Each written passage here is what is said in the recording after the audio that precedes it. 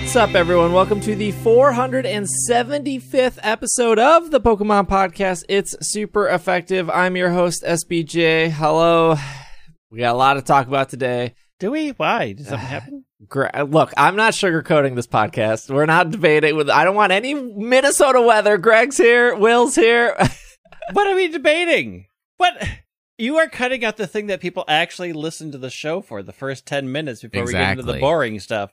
You know, when we're talking about interesting things like our lives, like the fact that I went to a wedding yesterday that you didn't even ask about, you didn't even care. How rude. Who's getting married in the summer? We're all about fall weddings here. My friends did, and it was lovely, and it was a cool day yesterday. You didn't even have a fall wedding. What are you talking about? Yeah, you had a winter wedding. Yeah, the winterest of winter weddings. That is the commotion. Bad idea, because it sleeted, and it was awful. That was good. The weather was terrible. The night was good, but the weather was bad. No one was going anywhere. Once you got to your true. destination, you were stuck there. It was a destination wedding. That destination being the hotel.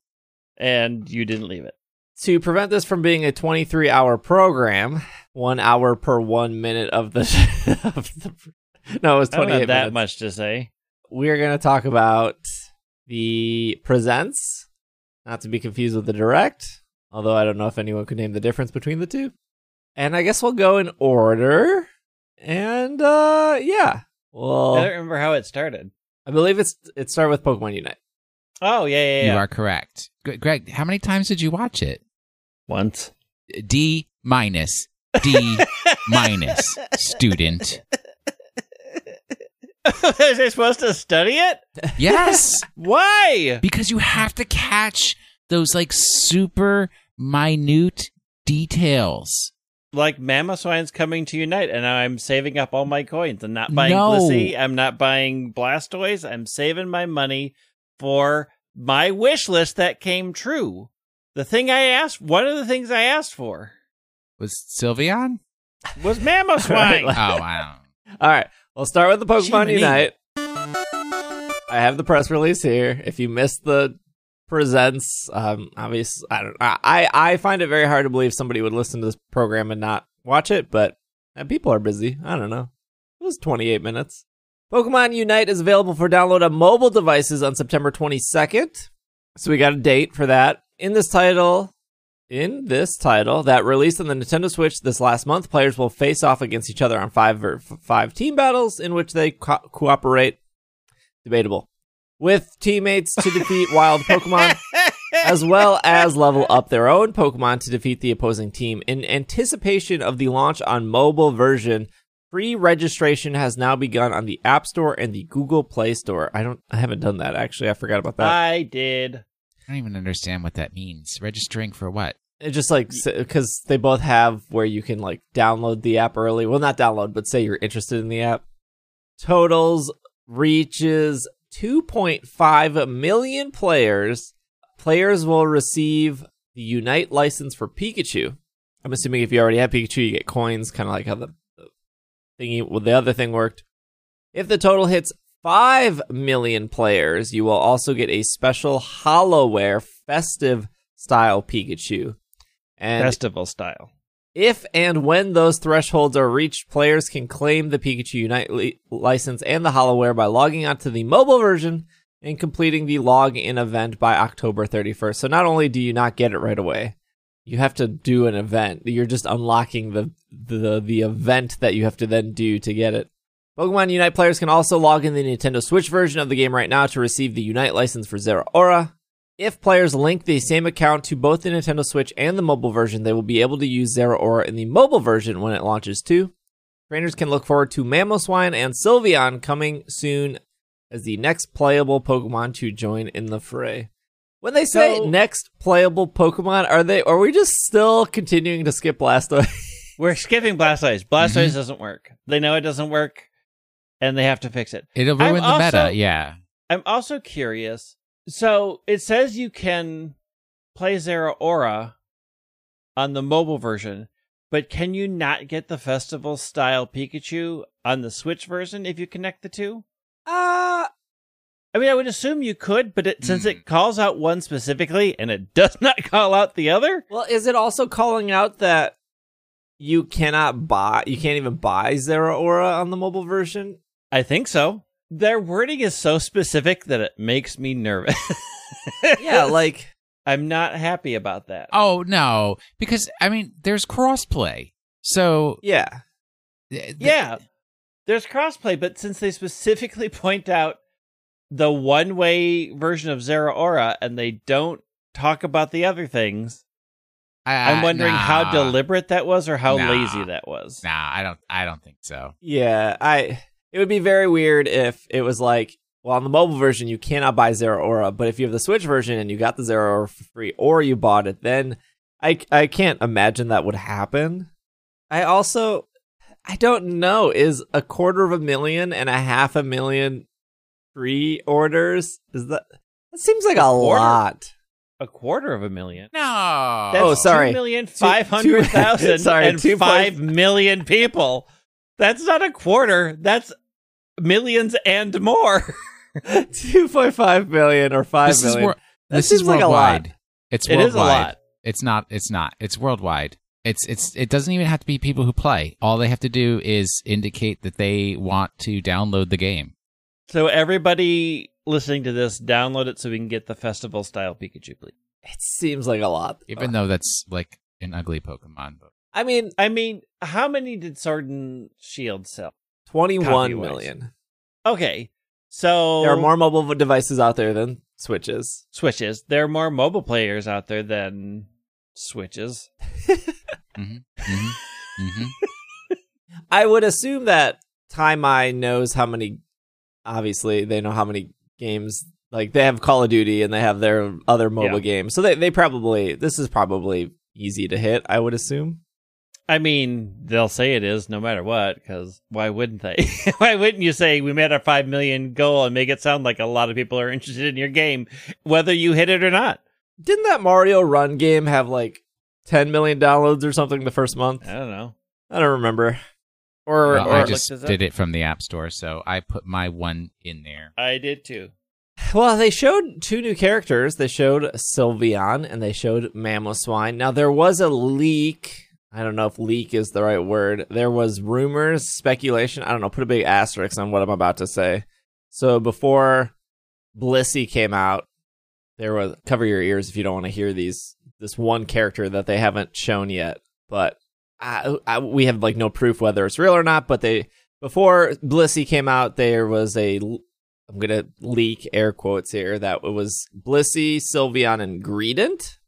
Greedent was the other one? Yeah, I've heard Greedent. Well, I mean, like, Blissey, obviously, here. It exists. It's in the game now.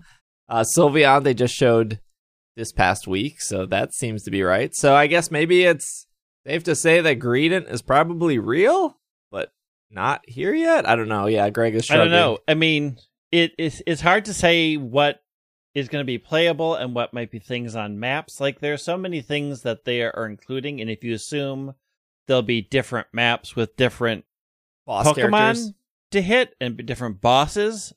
Like, Greedent has been a boss before. It's been a boss in Sword and Shield. So it's hard to say that necessarily means that it's a playable Pokemon. It's probably in the game. We just don't know in what capacity. Yeah. And then they showed Sylveon, which people like. And then they showed Mamoswine. So before we get to Mamoswine, are we starting off as Eevee, or are we just going to get Sylveon? The way they made it sound is it's just Sylveon. Yeah, that's what I would guess. Yeah. I mean, because they already did just Lucario. So yeah. I mean, it'd be really weird to do Eevee and then it only evolves into Sylveon without like getting into the very complex nature of how you're going to do all the evolutions in Unite. I think they're just going to skip it. I'm going to say, here's Sylveon. I'm assuming they aren't just giving us Mamoswine, because Mamoswine has a very direct path of level up. Yeah, I would assume it's Swinub. It's Swinub, Piloswine, and Mamoswine is probably going to be an all-arounder, because like every 3-stage seems to be an all-arounder, like Charizard, Garchomp. I don't know. There's probably another one I can't think of. I mean, Gardevoir is not an all-arounder. That's true. I mean, I guess Mamoswine could be a 3-stage defender, but Blastoise is a 3-stage defender. We know Blastoise is a defender. It says on the official website. I would imagine, I don't expect it to be a speedster. So I'm imagining it's an all-arounder. Mamoswide's kind of bulky and fast. And the screenshots they show, though, are like, they keep showing it in the jungle. Because it was in the middle of the Zapdos, and then they show it attacking in the middle, attacking Crawdaunt. Maybe it's an all-arounder? I don't know. I don't think it's a defender. They showed both of them in very similar situations. Yeah, they did. Maybe they just like showing off the jungle. More interesting than a lane. Everybody's like, jungle Mamos, my new jungle main. Well, yeah. Did I tell you I had a jungle Blissey the other night in the game? Yeah? Like, Blissey went into the jungle. I'm like, what are you doing? Was it? Did you win? No. We did not. I had a jungle Mr. Mime one time. I saw that. They were on the other person's team, and they were very wrecked good. You. We lost. Mm-hmm. So they opened with Unite. That's pretty much all the Unite news. 2 new characters, the mobile date. I think some people walked away being like, "Oh, crossplay is a thing." They definitely said this. Yeah, they definitely said that before. They said cross account and crossplay would be things, but it's nice for them to like reconfirm that. And I guess people finally heard it this time. So here's the question before we move on from Unite. The Switch is not the most powerful system in the world. You can see your frame rate in the upper corner. It'll say like, it never says 60. It always says like 47 or 48. Yeah, it says 47, 48, yeah. Do you think that if, let's say this was your favorite game ever, Unite was it was your go-to, you plan on dedicating your next 10 years to it, League of Legends in the garbage. Those people are out there. Yep. Do you think you would buy like the best iPad out there and just hook a PlayStation controller up to it and just play Unite that way? Because I would assume even a 3 to 4 year old iPad would run better than the Switch. I mean, maybe. I mean, I might. I mean, I have a new iPad, but I mean, I was downloading it. Does it have to be an iPad? Could it be like a less expensive Android device that has a high power processor and screen? Yeah, I mean, than the Switch. Yes, but I mean, does it need the tablet world? The iPad is the dominant device. No, I'm not so sure about that. Is the frame rate that important to that game? If you just want an overall smoother experience, I think the problem is like you're still going to get to that menu selection screen, and it's still going to be super laggy because it's trying to load in 10 people.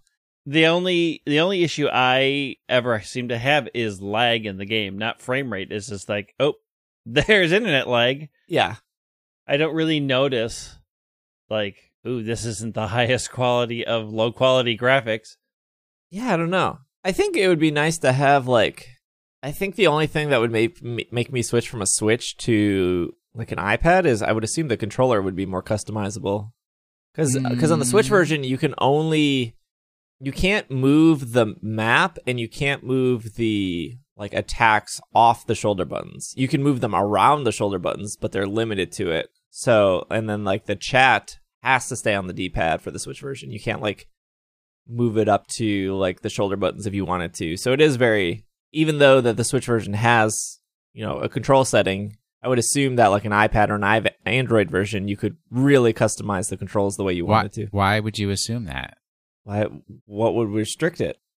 Why would... Because the controls are determined by the app, not by the... Yeah, but if you're talking Android, you can do literally anything on Android. That's hacking. That's that is illegal. Not and iPad. No, you cannot. And if you I'm Android, turning you over to the internet police. Literally do anything. I mean, if you're going to go that far, just install an Android emulator on a desktop computer and go that way. Yeah, because that way you'll get the best performance. I would not be surprised if people do that. Yeah, I'm sure, but you're not going to then become world champion and walk into an esports competition carrying your desktop computer and say, "Oh, but this is how I play." This is how I play. This is how I because you're disqualified.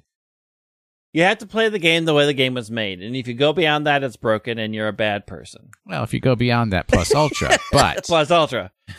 Ooh, the most episode. Oh, I guess we're also assuming that you can even hook a controller up to the mobile version. I would assume you could, because I would assume you could. I would give that, yes, because the platforms do support the Bluetooth controllers. I mean, now I feel like I have to get a controller for my iPad, which means I have no reason not to jump back into Genshin Impact if I do this. You just don't have a... This is like a bad situation for me to be in. PlayStation controller or an Xbox controller laying around? Why would he have either of those? He does not have a PlayStation or an Xbox. I have a PlayStation 4. Yeah, there you go. That's all you need.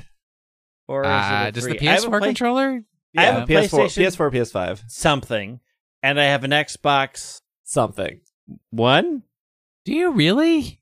Yeah. How come you didn't friend me on either of these platforms? Because I have not turned... Matter of fact, we disconnected them when we moved our living around. Except for, I think I reconnected the Xbox. I don't know why. Because I still haven't turned it on. The problem is there's years. 2 Xbox One controllers. One of them is compatible with iPad. One is not. So I would say go PlayStation. I've heard that the PlayStation controllers are easier to hook up. I mean, can't I just buy a controller specifically for the iPad and just be done with it? Yeah, but why would you do that when you could just get the PlayStation controller, which is like the best controller out there? Because A, I don't know where it is, and B, I don't know which version I have. No, because the joysticks are both down and it's nice. No. Okay, so the Switch Pro controller is garbage? I prefer a PlayStation 4 controller over the Switch Pro controller. I would hardly disagree, except for the fact that Katamari Damacy does play better when the sticks are parallel. It does. They then showed Pokemon Go, which wasn't anything specifically new. They just showed some of that, like Wooloo, Squelvet, Hey, Hoopa is making Zacian and Zamazenta, and we're just skipping Alola altogether. Yeah, I'm not thrilled about. This is weird. Which I don't have a problem with. It kind of goes with the. I feel like sometimes the Pokemon Company starts to establish patterns. We talk about it all the time on the show. Everyone likes to talk about the patterns on Twitter. You know, Gen 8 was supposed to have 2 new Eevee evolutions because Gen 2 had Eevees and Gen 4 had Eevees and Gen 6 had Eevees. So Gen 8 must have new Eevees, and that didn't happen. I feel like sometimes they're just like, we started a pattern. We don't like this. Skip Gen 7. Do it. We got to throw them for a loop. I mean, are we going to talk about the fact that the Pokemon Go song got lyrics? Only the nighttime. No, because I refuse to listen to any audio from Pokemon Go altogether. It gives me... You can listen to it on YouTube! True. I didn't look it up. And Oshawott coming to Community Day. Oshawott is coming to Community Day, yeah. So, we can't record Sunday the 19th. We have to come up with a different day. That's fine. We can record early. The one thing I want to say that wasn't shown in the presents, but we should talk about, is Pokemon Go is terribly broken right now. They put Phalanx in raids, and then people couldn't see Phalanx because it was too zoomed in, so they had to, remove Phalanx from raids, and then they put, Alec Machamp or something to, substitute. And then... if you put Phalanx as your buddy Pokemon, he's just vertical. He doesn't actually, follow you. He just goes, straight up like a totem pole.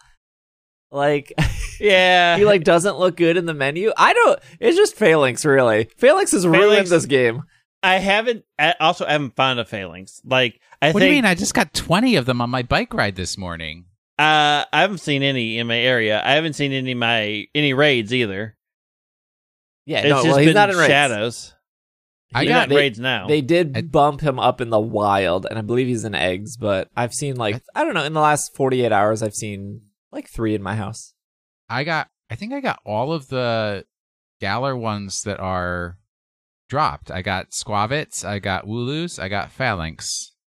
What else is there? I have no Phalanx. I have Ice Daramaka. I have Zacian, right? Zacian's in raids right now. Yeah, I didn't do a raid one though. But I've not had a Phalanx. Yeah, they're right. I got extras. And I see their shadows. They just don't come to me. I got one in my house right now. I have a Pokemon Go public service announcement about raids. If you're intending to invite me to a remote raid and it's Galarian Weezing, I will be removing you from my friend list. Why? It could be shiny. Don't I don't need shiny Galarian wheezing. I don't need to spend a remote raid pass on that. Thanks. Also, the notification system is really bad. That's always been bad. Send me things, and I'll see it on my phone, and by the time it actually pops up, the lobby's gone. Yeah. Okay, can we also talk about how are we... We're here. This far into the life cycle of Sword and Shield, and the YCOM is still that bad? Because they haven't... What, do you expect them to fix it? Yes. People expect them to add the rest of the Pokemon, too. I mean, it is so bad trying to do Chandelure raids this weekend. And so it was like, I have the raid up, and I'm like, well, maybe YCOM will decide to show me. We'll just keep hitting it. Restart it. Maybe we'll start that. It is so awful. It's bad. And I still can't believe, like, we are 2 years into its life cycle, and they haven't even, like, stated we're looking into it. I think it's just like, nope, it's going to always be bad. Done. It's just bad. Yeah, they got other games to work on. One of the problems is anything internet related, it's even in 2021, it's so fragile. It's like they could change one thing and be like, oh, this is going to improve it. And then all of a sudden, YCOM doesn't work at all anymore. Ever again. It doesn't work now. Well, I mean, it kind of sometimes works. I mean, if they could just... Dynamax Adventure, like, they got it mostly right. Yes, mostly. I would take the Dynamax Adventure system over the... I would as well. But we don't live in that world. We live in a world where they're not fixing the YCOM. Pokemon Go, very short during the presents. I am meeting with Niantic this upcoming week. Some content creators already have met with Niantic and their task force team, whatever that means. We talked about that like last week. We did. That special task force. Yes, the special task force, which is made up of Niantic employees. There was, I think, 2 meetings last week and 1 meeting this upcoming week. So I'll let you guys know. We'll see. And see, everyone else is going to argue distance, which is a fair argument. I'm going to just ask for Cramorant. And I agree. Yeah, that makes 100%. Yes. Just say another Rosalia Community Day will make it all better. No. You know, they did some Pokemon Masters EX news here in celebration of Pokemon's Masters EX 2-year anniversary, a new legendary event. Ugh. Howling Shield of Eternity and the power of Dynamaxing is coming to the game. From now until September 15th, players can assist Gloria, Hop, and Leon as they try to help the legendary Pokemon Eternatus, which has arrived on the island along with a mysterious meteor. Playing through the event will reward players with the sync pairs Hop and Zamazenta. What that means is it's free. Hop and Zamazenta are free as long as you play the game. Gems and other useful items during the event. Signasuit, Leon, and Eternatus will make their debut in sync pair scouting, so trainers can add them to their teams. Trainers should also keep an eye out for the return of N and other sync pairs as part of the 2-year anniversary. N will be wearing an interesting new outfit and paired with a Pokemon capable of doing damage to foes. It's Zekrom or Reshiram. Which one is it? And it's not that interesting of an outfit. It's Reshiram. He already has Zekrom. The other thing that it doesn't say in this press release is you can get up to 100 sync pairs for free, which was like the big deal during that little, I don't know, they spent like, what, 2 minutes on Masters? Yep. And, you know, I was streaming this live on Twitch. The amount of people who don't play Masters in Twitch is a lot. You know, some people just don't like the gotchas. I get it.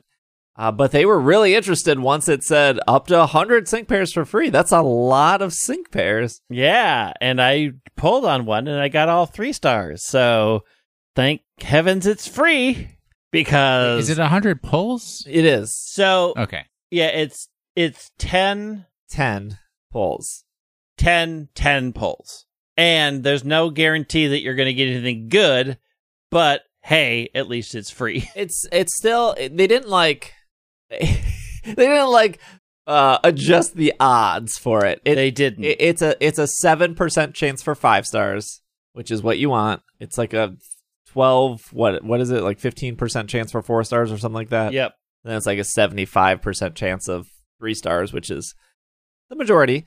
But you get this little ticket when you log in. I think you have more than 10 days to log in. So they did give you, I think it's up to September 15th. I think so. So, like, if you're listening to this podcast and you're on the fence for Pokemon Masters, you're already going to get 3,000 gems just for logging in. Now, 3,000 gems is a normal 10 pull in the game.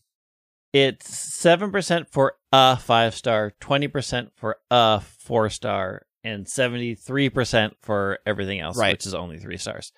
And yes, you can get all 3 stars on your free pull. Yes. As I have done You can also get all 3 stars on your paid pulls. You can.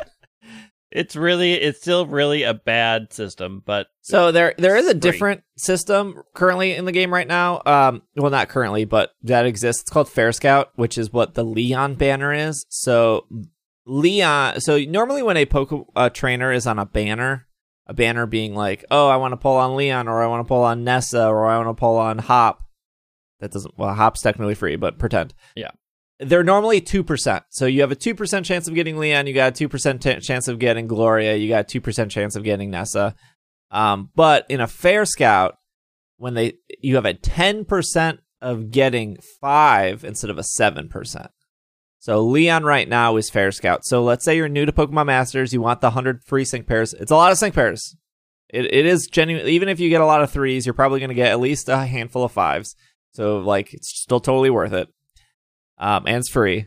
And it's free. I mean, it's worth it because it's free. Right. And I don't think, unless you're making content, saving them up, like, they're not going to add anything new. The new banners are not going into this 10 pull. Yeah. The 10 pull is set. So just use them. They're not going to be like on September 14th, add a bunch of things they didn't add before. It's done. This is it. You can't save the tickets, though. You don't have to, like... Right. You'll get 10 tickets total. If you do decide to play and you get the 3,000 gems, you can either... I would maybe suggest pulling on Leon because it is Fair Scout and you can't use your free 10 pulls for Leon. Yep. Or you can maybe save for N, which is one of the 2-year anniversary things, which his outfit's kind of okay. It's a wedding outfit. He's finally here to make good on what happened in the Ferris wheel. Finally. Make you an honest person after that incident. Green hair is an auto no on me.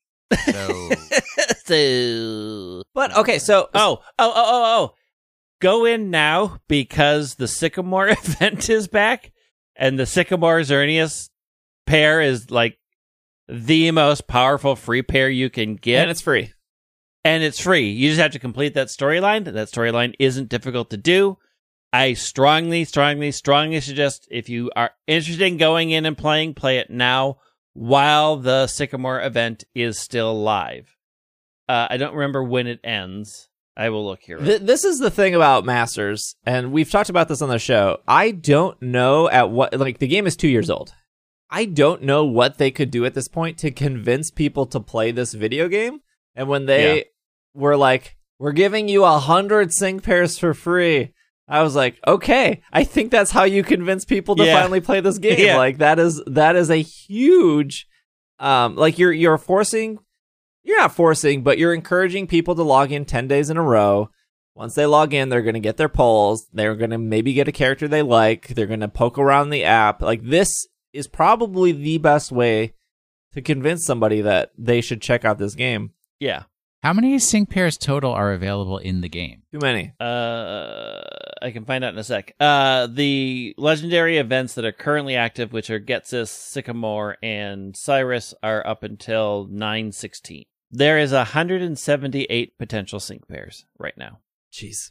Okay, so there's no way to pull them all for free in this method. You'd be real lucky if you get like... I mean, a bunch of them are free. A bunch of them come from eggs. So, like, you can get there. A lot of them come from BP. I mean, how does the egg work? Like, the Pokemon hatches from the egg and somebody walks up and says, I paired with that one. So, no, you pair with it. You yourself. Your character pairs with it. Yeah, your own character pairs with it. You get eggs by doing, like, training missions. You can hold, like, 4 to 8 eggs or whatever. So all I'm saying is the storytelling consistency and logic on Passio is a bit sus. Yes, but they do some good stories. Like the Eternatus story, I think, is really good. The Silver and Giovanni story was incredibly good. Yeah, it was pretty good. The Getsus story was meh. Cyrus wanted to marry a Rotom in Pokemon Masters, so, I'm withholding all judgment until this fall event where all of the evil teams that you guys thought were going to be friendly because they live on Passio now turn and sabotage and saboteur and get ya. The only villain that has somewhat come across as slightly friendly is Lucamine.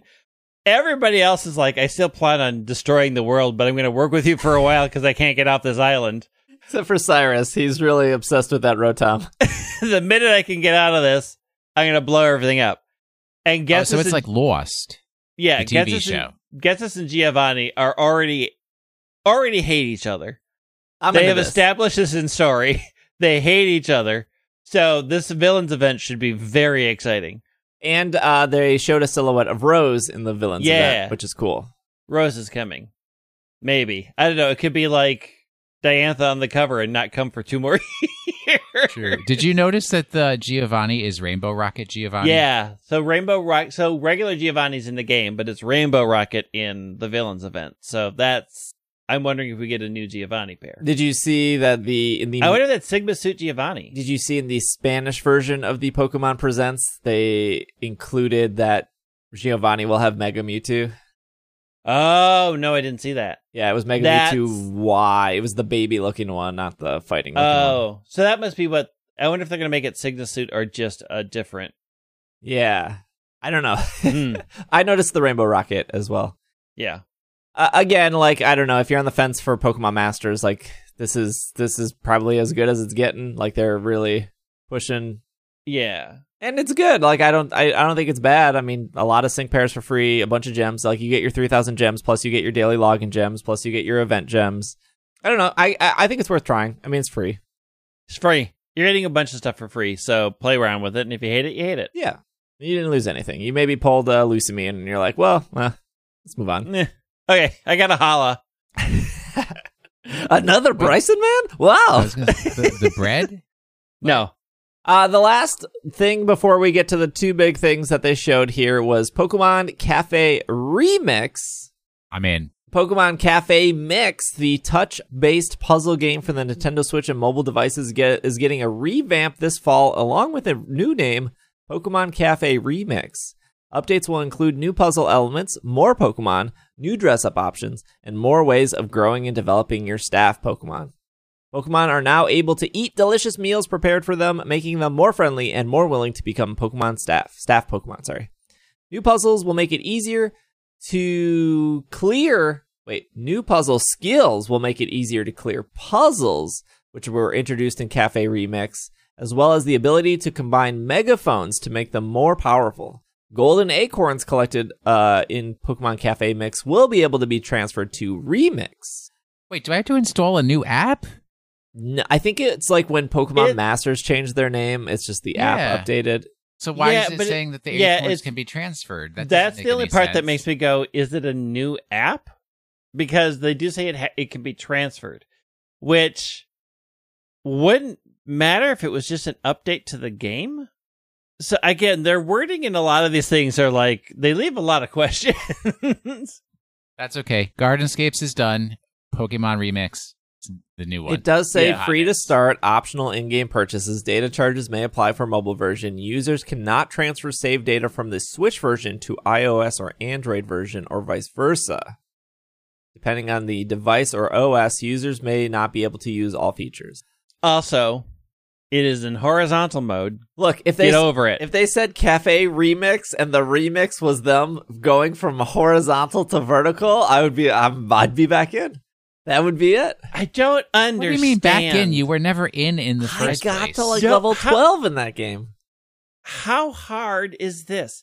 How hard is this? I don't want to do this. Why? It's not hard. First off, you can't play like this. You are doing it just like that. No, because my hand can't even reach 50%. And when I'm like this, I can reach it all. Why are you so lazy to not use I can't have this debate again.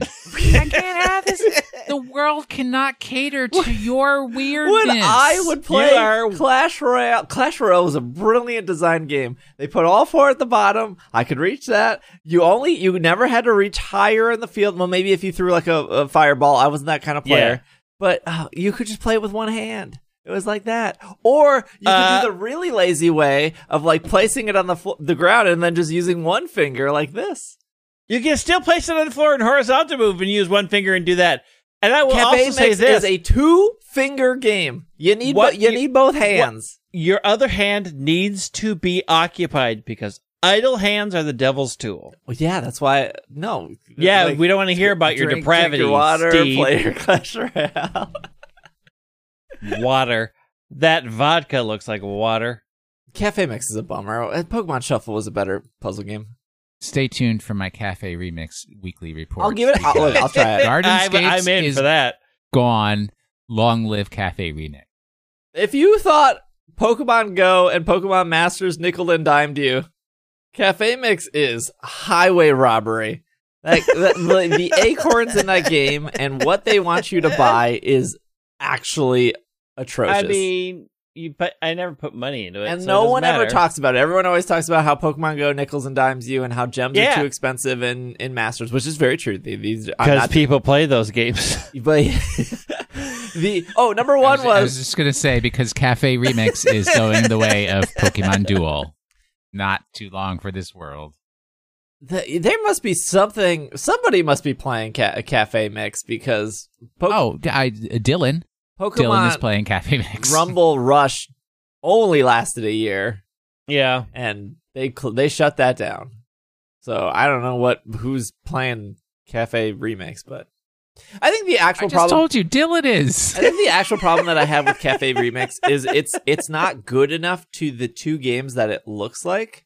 So like Pokemon Shuffle, I think is just a better puzzle game, and it was on iOS and it was on 3DS and stuff, and I really like Shuffle a lot. And then the other game that it actually looks like is Disney Tsum Tsum, and it's not as good as that either. So it has like the Tsum Tsum that it looks like that I want it to be, and Tsum Tsum is just a better. How is it better? Qualify your statements. Because Tsum Tsum, you don't have to like spin in this. So I'm like level 12 or 13 in Cafe Mix, and so far it's pretty easy, but you have to like kind of like mix it. Well, I get it because you're like mixing food. You have to like mix it into a way where it blows up blocks or it merges and then disappears. In Tsum Tsum, you're just matching lines. It's like Snake. You're like, oh, I'm going to take all these Mickey heads and I'm going to draw a line of all the Mickey heads and then they're going to disappear. You can't you can't move the characters in Tsum Tsum. You're drawing the line and then they disappear and then the rest drop down. So you're like, I'm going to clear this Mickey and then Donald's going to drop down and now all the Donalds are touching and then I'm going to get rid of the Donalds and then that drops down and then like, oh, Buzz Lightyear is now, the Buzz Lightyear at the top here was touching the Buzz Lightyear at the bottom down here and now I can draw the Buzz to get them. And then when you do enough of that. Lightyear. And then you get your little superpower, then you hit the superpower and then things explode. Cafe Mix never really had that. It was just like, okay, grab like 3 Chime Echoes and like swirl them until they vanish. Like, no, what are you even talking? I mean, Cafe Remix is you draw the line through all the things. They just move with you, and you can have them explode in specific ways. It is basically how you're talking about Tsum Tsum. No, they're different. Better version of Tsum Tsum. It's not a better version of Tsum Tsum. It is. Because you actually can move them and have them do the things that you want them. Because you're lazy. Your laziness is not a better game. You're just lazy. You won't turn your phone on the side. You, Greg. And Greg, you can't. I will take you to a round one. We will play the Tsum Tsum, and you'll be like, "This is better. It is better. The Tsum Tsum is better than Cafe Mix." By making that statement, There is no amount of dragging me to round 1 that will ever get me to agree that Tsum Tsum is better because you made that statement. You know this about me. You have doomed that game to forever be ignored by me. Disney Tsum Tsum is a better game. It isn't a better game. It's a far worse game. It's better. It's awful. I can't even believe they made it. It's so bad. We need to take Disney a break. cash grab at its worst. Oh, there's no debating it's not a cash grab. That is true. It is 100% a cash grab. We have been to the Mall of America multiple times, and not once have you dragged me into that arcade to show me Tsum Tsum. Is it not? Because it's not a Disney. It's Nickelodeon. They don't have it. That's not in the arcade on the fourth floor. On the third floor. Yeah. Wait, there's an arcade up there? Yes. Oh, dude. Do you even pay attention? No, I'm trying to Why get do me we take Pokemon. you places? Is it around? We're around going to one? break. No, I don't know. I don't think so. No. Okay, let's take a break. When we come back, we're going to talk about Diamond and Pearl. Pokémon. What fantasy creature that currently does not have a Pokemon counterpart would you like to see added in the next gen? I mean, there's like that pig man thing, like pig man. That's a creature, right?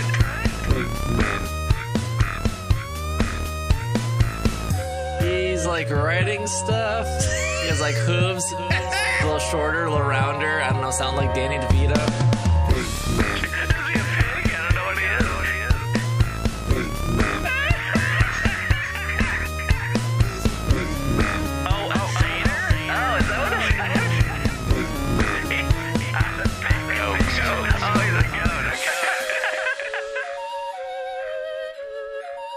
And we are back from our break. You can't just leave that. Oh, my bad.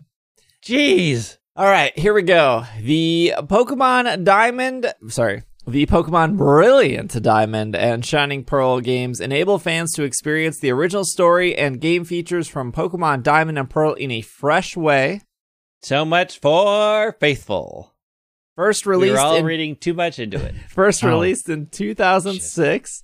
The original games have been faithfully reproduced and colorfully revitalized for the Nintendo Colorfully Switch. revitalized? Yeah, that's the word. Pokemon Brilliant Diamond and Shining Pearl will bring back trainers to the Sinnoh region, where they will meet Professor Rowan, battle against Team Galactic, explore the Grand Underground. The Sinnoh region's popular Pokemon Super Contest return, as Super Contest shows and players can socialize with other trainers around the world in the Union Room. We'll see about that. Trainers will be able to personalize their gameplay experience by using capsule decorations. And Pokemon Brilliant Diamond and Shining Pearl will be compatible with Pokemon Home in 2022. A special edition Nintendo Switch Lite Dialga and Palkia will be released on Friday, November 5th, 2021 to commemorate the launch of these titles and have a design on the back featuring a silver-colored Dialga and a gold-colored Palkia. For more information, please visit this link. Okay. Gold and silver remakes confirmed. Finally, that's what we were waiting for the entire time. This is what I want to say before we get into this. At the end of the day, it doesn't really matter how soon they would always black or white. It doesn't matter. That's your heart knows what's right. Knows what's right. It doesn't really matter if they would have showed this earlier in the year or later in the year. I mean, we knew the games were going to come out in November regardless. But what I will say is, it was a good trailer. They really knocked it out of the park with this trailer. It kind of had a little of everything. IGN would be excited. There were some flaws. I wouldn't say knocked it out of the park, but maybe hit an infield home run. Yeah, they got an infield home run for sure. It was a very, very good trailer, and I don't know if people are still on the fence after this, right? Like, you're either in or you're not. Everybody's always on the fence. Yes. Don't deny people's ability to sit on a fence. I personally hate sitting on a fence. I like to, be on one side or the other. I will say I did not see the one thing that I was looking for in Faithful Remakes, so maybe I'm on the fence. What were you? Will, give me your Diamond and Pearl history. I know you love Black and White, but did you love the DP? Played it to complete my living decks. Therefore, I am looking forward to playing it for the actual gameplay. The Underground is back. They renamed it to the Grand Underground. It says the Underground and Diamond and Pearl have been powered up in these games. It is now called the Grand Underground. The Grand Underground is a vast subterranean world that's spread out like a maze beneath the entire Sinnoh region.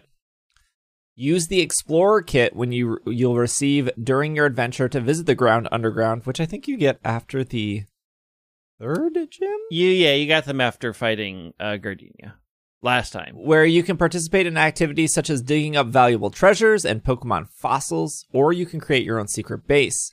You can also visit what's called Pokemon Hideaways, which is a new thing, where you can find Pokemon that live in a variety of different environments. Pokemon Hideaways come with a variety of different terrains ranging from stillwater caverns to volcanic landscapes, with different Pokemon living in each environment. Among the Pokemon that inhabit the Sinnoh region, there are some Pokemon that can only be found in these hideaways. Some walls in the Ground Underground can be dug into by using a sledgehammer or pickaxe. This was in the original.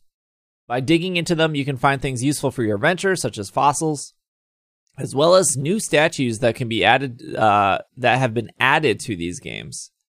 I'm going to stop here real quick and say, when I played original Diamond and Pearl, I was, like 16 or 17. I did not spend a lot of time in the underground. Oh, I did. And so by playing through Platinum a year ago and having, 200 plus people in my Twitch stream be like, oh, you got to do the underground. It's so fun. As an adult, it was not that like it is. Yeah, it wasn't. It's like a cute mini game, but there's not unless you're looking, supposed to be like online interactive component to it. Yeah, like finding your friends' stuff. Yeah, was local. There was like local where you could like run around and tag and stuff. But the actual mini game of like digging up fossils, like it's a good mini game. Yeah, it's a frustrating mini game sometimes, but yeah. But if you don't care about red gems or blue gems or green gems, or you're in the one camp where you're like, I only care about red gems because I need 500 of these gems to teach one Pokemon one move. It's just not a good loop. There's not enough. I think here's the thing. It almost feels like a bad Pokemon Masters pull where you're like, yeah, I like pulling in Pokemon Masters. Who doesn't like trying to get like 10 different characters and hopefully one of those characters is good? But in like the Underground, it was like, yeah, I like digging, but when you're only digging up like gold nugget, like it's just like, is there anything else here? I mean, post game there were a lot of fossils in there, which is what I spent all my time getting. The fact that they're adding like statues. So look, yeah. I'm not complaining about like I just want that mini game to like feel more fun, and I think the way you make that feel more fun is you add like exciting things. Like, hey, I want to keep digging over and over for like a Rayquaza statue. That sounds cool. I am curious if secret bases will actually be like secret bases before, where you can have other furniture and things. Because the way they make it sound is it's just for statues and nothing else. And before you could make like obstacle courses and you could put traps in your secret base and people could meet you. And here they kept saying they kept making it sound that it was just for statues, which makes me less interested in customizing my secret base. Well, except the statues determine what the hidden realms are that you walk into. Well, I think it changes what Pokemon appear, but looking at the map for the hidden realms, it looks like hideaways. The hideaways are specific to each area, and you can control what Pokemon appear, but they are going to be like the first one you run into is the grass one, and then there's a fire one, and when you're under Snow Point, it's the ice one. Like, if you look at the map on the webpage, it seems that the hidden areas, the hideaways, or whatever they're called, don't change, but the Pokemon in it will change based off of your statue. There's some screenshots here. One of the screenshots is like an overhead Animal Crossing grid look, and it says 2 out of 18 statues placed in the room. And then the second one shows a bunch of statues. It has like a green Charizard, a green Venusaur. It has a Snorlax on a stand. It has a Pachirisu and a Croagunk on a stand. And then it has a non-green Turtwig, Chimchar, and Piplup not on stands.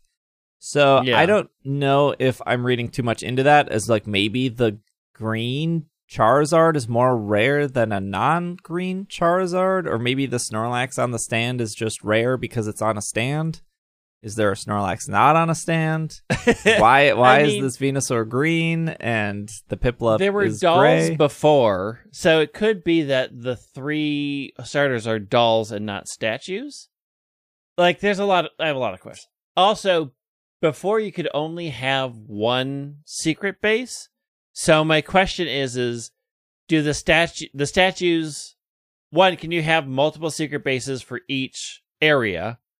Or does your one secret base statue change the Pokemon in all of the hidden areas? Because you can still only have one secret base. Yeah. Like, I don't understand. I don't know which way they're going. Because You before gotta it was swap out those statues, man. Yeah. Every time. It says build. It says build your very own secret base, decorate it with Pokemon statues. You can use an item called the Digger Drill in the Grand Underground to build yourself a secret base within the walls. Pokemon statues you can find while digging fossils, which that was not there before. So again, exciting. Hopefully, you can. They can be placed wherever you like inside your secret base, so you can customize your own space. And it says adventure together with trainers all over the world in the Grand Underground. You can interact with trainers all over the world through your Nintendo Switch system's local communication or online communication, as well as together in the Grand Underground. You can dig for fossils together with other trainers. And they show 2 screenshots. The top screenshot has 2 Dawns and 3, whatever that dude's name is. What was the male? Not Dawn. Not Dawn. I love Not Dawn. 3 Dawns and Ethan? No, Ethan is gold. Oh. Dang it. Brendan? No, Brendan is the... Brandon is What is the Gen 3. 4 dude's name? Clyde? Charles? No. Billy? Billy? There's never been a Billy. Billy? Esteban? Yeah, that has to Yes, be it. Esteban. Okay. It is Dawn and... Ethan and Chris is Gen 2. Jimbo. Brendan and May is Gen 3. Lucas and Dawn is Gen 4. Lucas. How could we forget Lucas? Okay, and then the bottom screenshot Nate and Rose shows... and Hilbert and Hilda are Gen 5. Bottom screenshot shows 1 Dawn, 2 Lucas's. So... Lucas, Lukai. Ludicolo. I think the hideaway... Okay, so the hideaway stuff is like them acknowledging, knowing, wanting to put overworld Pokemon into the game. Yeah. Like, I was excited for that because you see this little chibi Psyduck walking around and this little Bidoof and this, like, Gastrodon, like, slugging along. And then you see your character kind of run past those. And I will die on this hill. I think random encounters are bad. They're not fun anymore. Yes. I mean, as a person who has a show about random encounters, I'm still really liking them. I think what they did in Sword and Shield is a perfect balance in the wild area where there was some, like, the grass could shake, you could run up to it, but you could see all the Pokemon. I think Sword and Shield had such a good balance, and I get it. You know, if they didn't want to, or they wanted to keep the random encounters for the integrity of faithful remakes.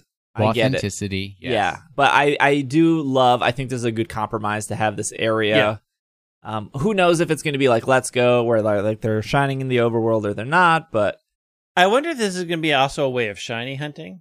I'm sure it is. Like, are there shiny improving statues? Yeah, or you need to have all the rarest statues to have, I don't know. Yeah, like have an increased shiny encounter. That'd be or cool not even if they increased, but like, what if, cast form's a 1%, and if you want to increase the cast form's in this game. Yeah. Yeah.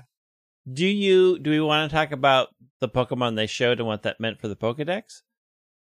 The next thing on our list was contest. Okay. So is that a no? Do we want to come back to the Pokemon stuff? I think we have to get through let's get through everything first. All right. Fine. Super contests were popular performances in Sinnoh, each by 4 performers and their Pokemon who work together to show off their performance skills. During the show, you can dress up your Pokemon in their favorite outfits. and your Pokemon will dance, making it an altogether a different experience from the usual battles of strength. Up to 4 people can participate, so show off your best performance with your friends to really wow the crowd.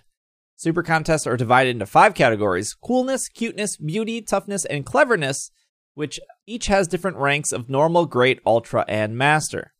Super contests are judged based on visual evaluation, dance evaluation, and move evaluation, and you can receive hype points based on your evaluations, and if the combined total of all 4 performers' hype points reach a target's score, the show will be declared a success.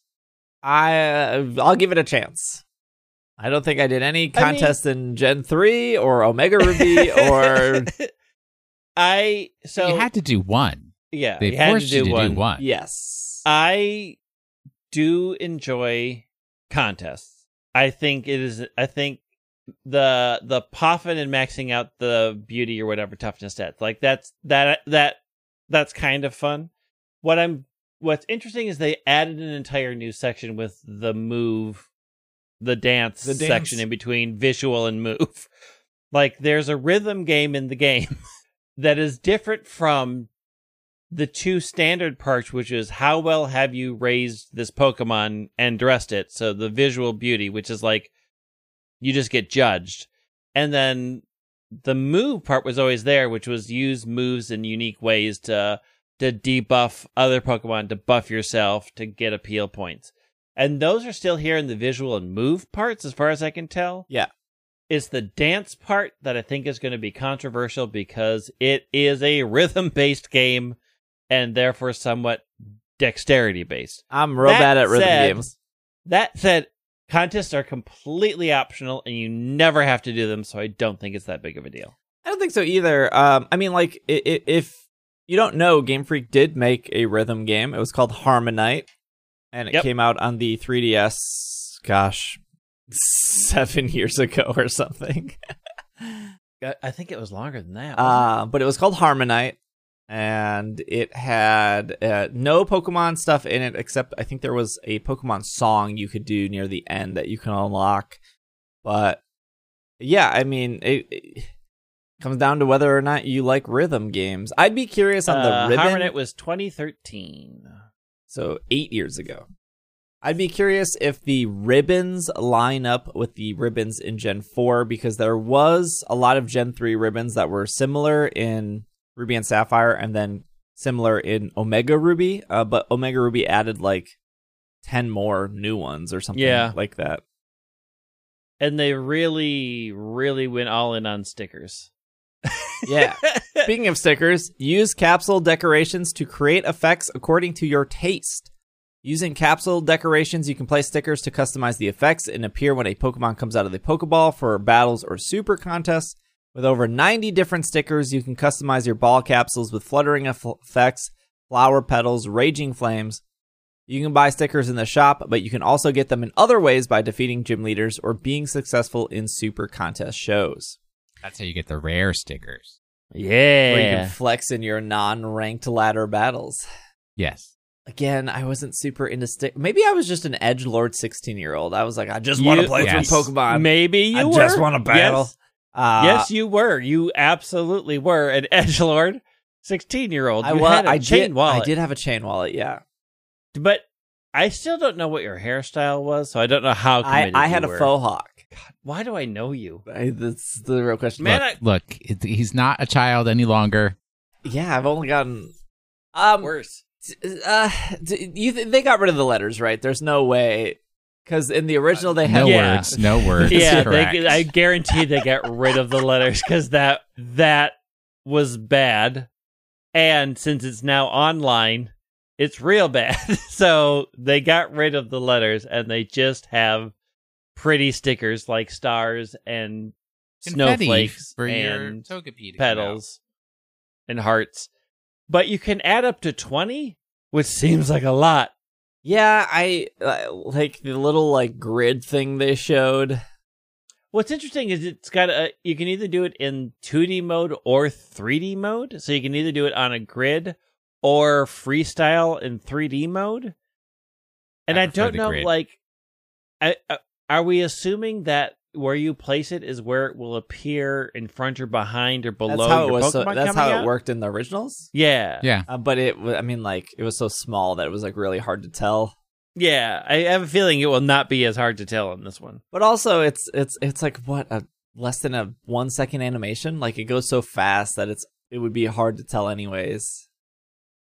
I could see Tell that this- confetti coming out behind that. Yeah, Togepi. you can see it. I mean, tell this to the stars and squares shiny people. Yeah, you're right. I'm just saying that like if you put the little lightning bolt in the center bottom right square, is somebody gonna notice if like you put it one square over? There like, is someone whose only art is the art of Pokeball customization. like wow, they will know. that effect was incredible. But you should have just moved that. You should have moved that lightning bolt 2 pixels over. It would have been a much. It would have been like, you don't know how. I mean, it looks good in the picture, and it looks like you can tell because Pachiriso's got those things over. And if that lower left-hand one was up a little, I'd like it better.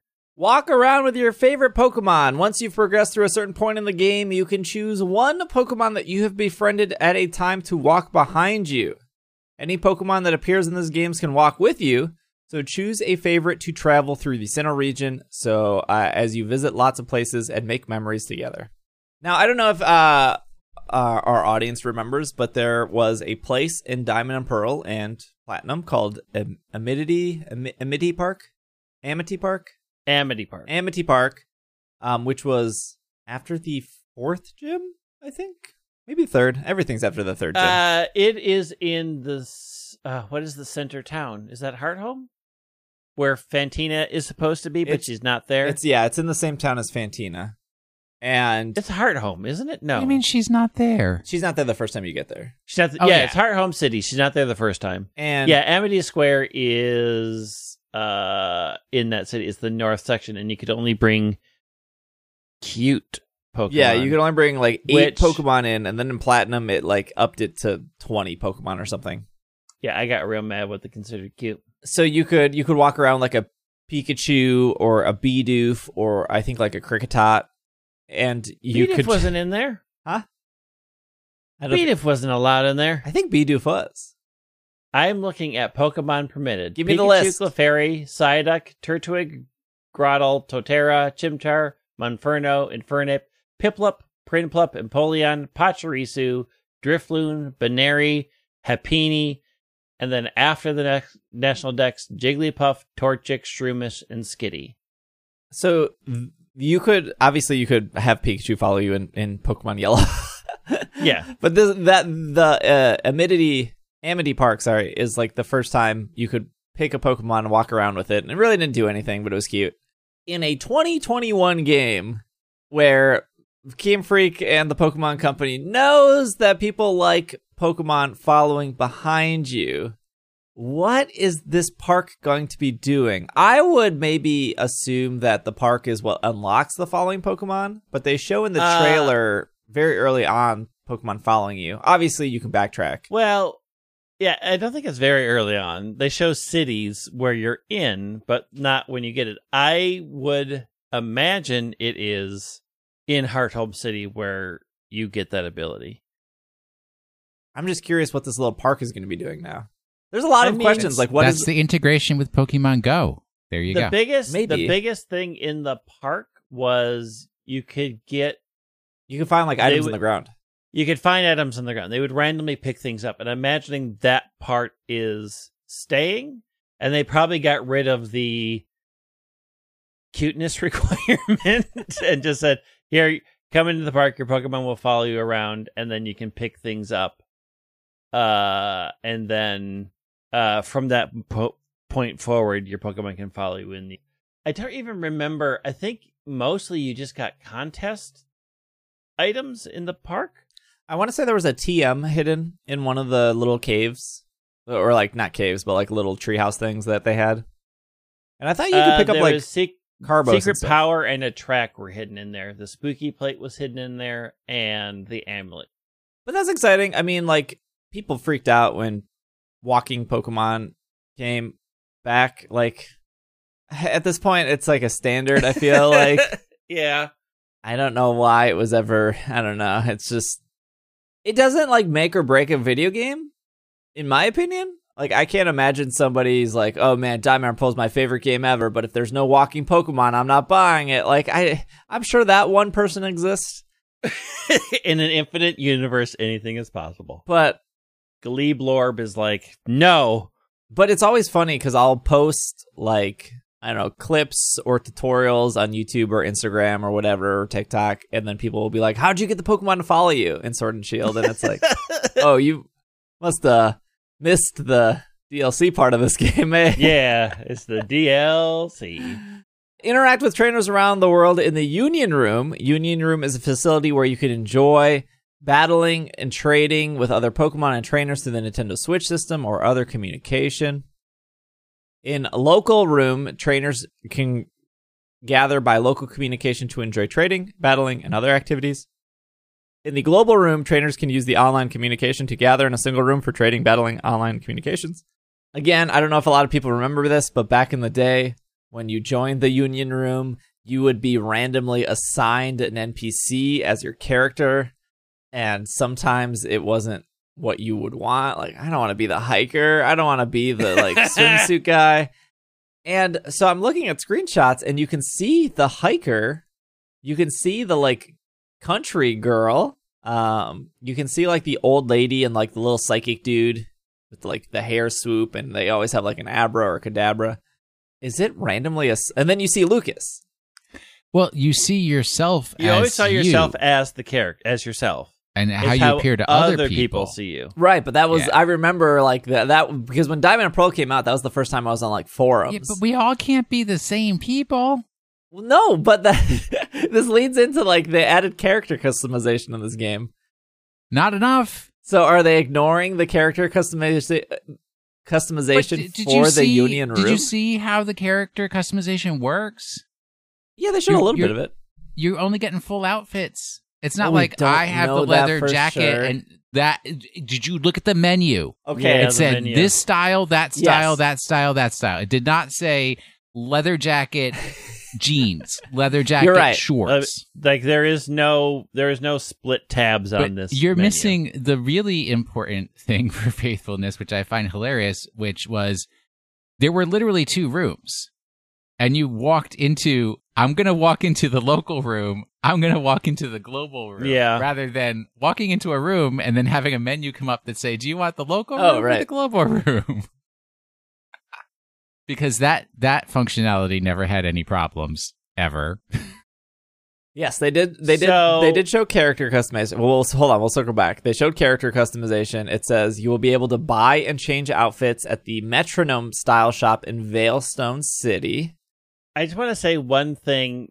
In Diamond, Pearl, and Platinum, you could pick your permanent trainer style. You had to go talk to a specific person in Orberg City, and they would let you pick how you appeared to other people. Well, which trainer type you appeared as. Yes. Oh, I see. I didn't know that. Yep.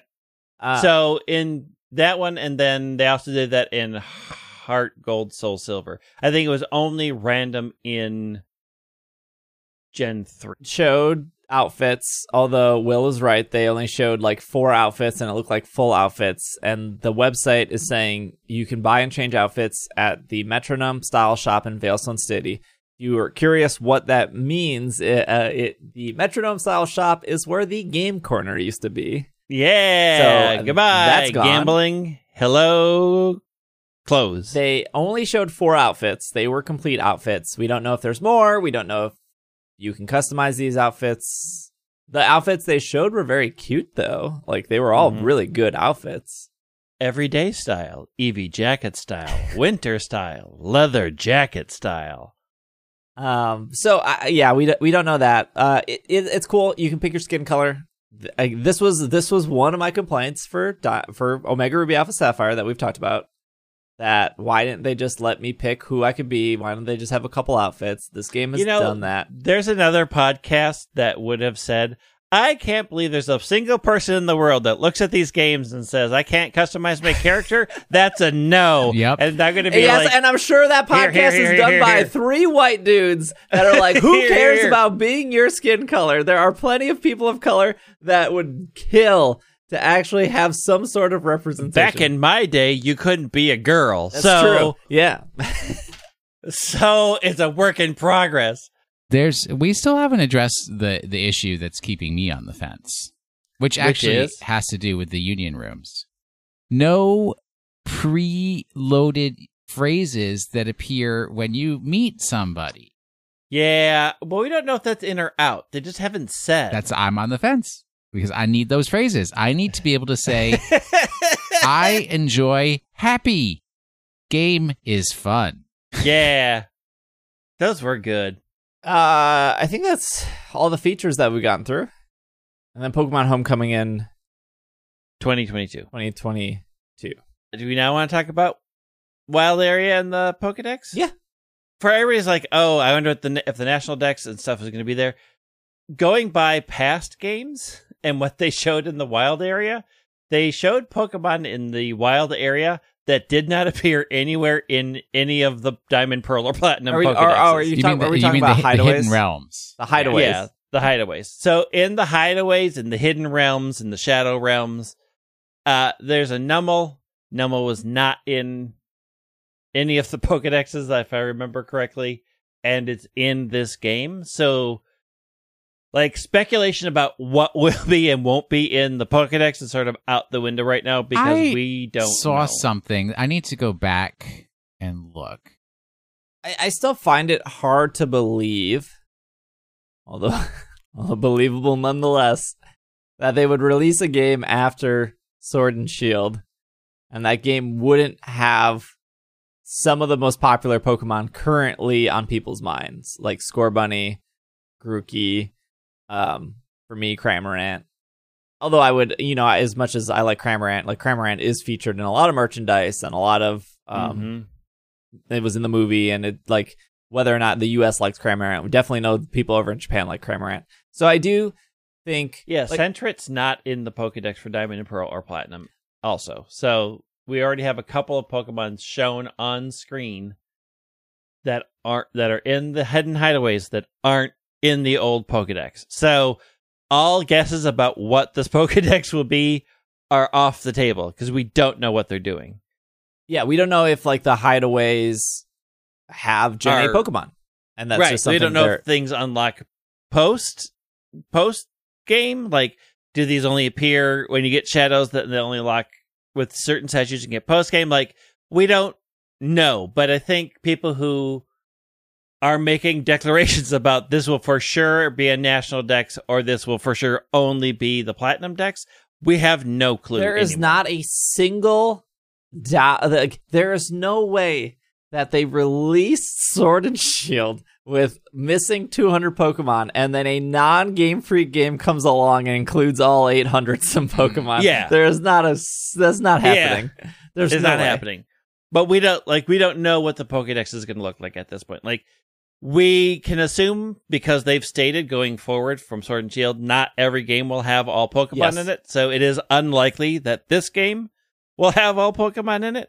Well, you brought that up, and I was going to save this for the Arceus conversation, but like they they did 28 minutes of Pokemon news, and then the last 14 seconds, they're like, by the way, ranked battles will not take place in these two new games. They will continue taking place in Sword and Shield.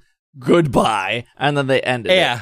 Which is fine, but I just can't imagine, and I just want to lay this out here. I just want people to think about this, that there's no way that Diamond and Pearl have all 800 Pokemon. There's just no way. There's no way that Legends of Arceus, and this hasn't even been brought up, there's no way that game has all 800 Pokemon either. No. Oh, heck no. Heck no. We're going to be lucky if that game has 200 Pokemon. But somehow the narrative around Arceus is that's not even a consideration. People are looking at Arceus and they're like, this is a new style of Pokemon game. I want it. It's not, I'm interested in this Pokemon game, but it better have all the Pokemon. That's not even on the table for most people or the conversation like it was for Sword and Shield. So we have 4 games on the Nintendo Switch that are Pokemon games. We have Let's Go Pikachu, Let's Go Eevee, has 150 53 Pokemon. We have Diamond and Pearl. Let's just assume that it's going to have 490 whatever Pokemon that was in Platinum or whatever. 494. I think it was exactly 490. The first time it was 493 for Platinum. We have Arceus, which lucky if that game has like 400 Pokemon. Like, I don't think so, but so why do people just assume that because of that message, ranked battles will continue in Sword and Shield? They're going to add the last 200 Pokemon. Why? Why would they do that? So I do think, because there's a couple of things that make me think that there's going to be some sort of update coming for Sword and Shield. One, because I don't think we're getting Gen 9 until 2023. So we will not have... You don't think that they're going to do something holiday of 2022? No. Nah. They're going to do something, but I don't think it's Gen 9. They're going to... maybe... Black and white remakes. I mean, I don't think they're going to do Gen 9 next year. I don't think that's happening because of the delay this year. Because everything has been pushed back. Okay. So I can see that in a COVID sense that developers are behind. I don't think Gen 9 is going to happen in 2022. I think it's going to be 2023. Which leads me to think we are going to get some sort of update for Sword and Shield, because there will be new Pokemon coming in Arceus, which we'll talk about. I don't think it's going to be a full DLC. I do think they might do, hey, we're adding some Pokemon in from these games, and it'll be a free update. But I do think because there's going to be so long before the next generation, and we will have been sitting in Sword and Shield for ranked battles for, almost 4 years at that point, there's going to be some sort of update to Sword and Shield. I don't know what that looks like. I don't think it includes everything, but I do think because they are introducing new Pokemon in Arceus, which we'll get to, that they are going to do some sort of update to bring those into Sword and Shield. I can agree with you there that there could be an update, whether it's free. I think it's real dangerous for them to do a paid update at this point. Yeah.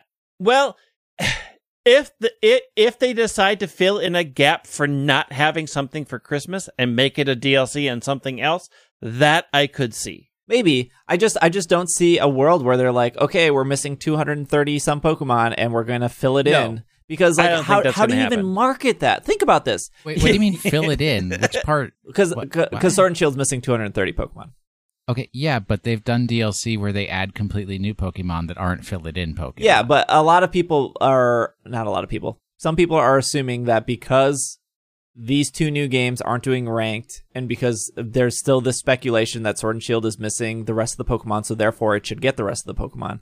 I am just arguing. That's not going to happen. I'm just arguing that there's no DLC. I don't that think includes 230 Pokemon. No. I could definitely see what Greg said, where they release a small update that's like, here's Stantler and its evolution, here's Basculegion, here's a couple Pokemon to coincide with Arceus.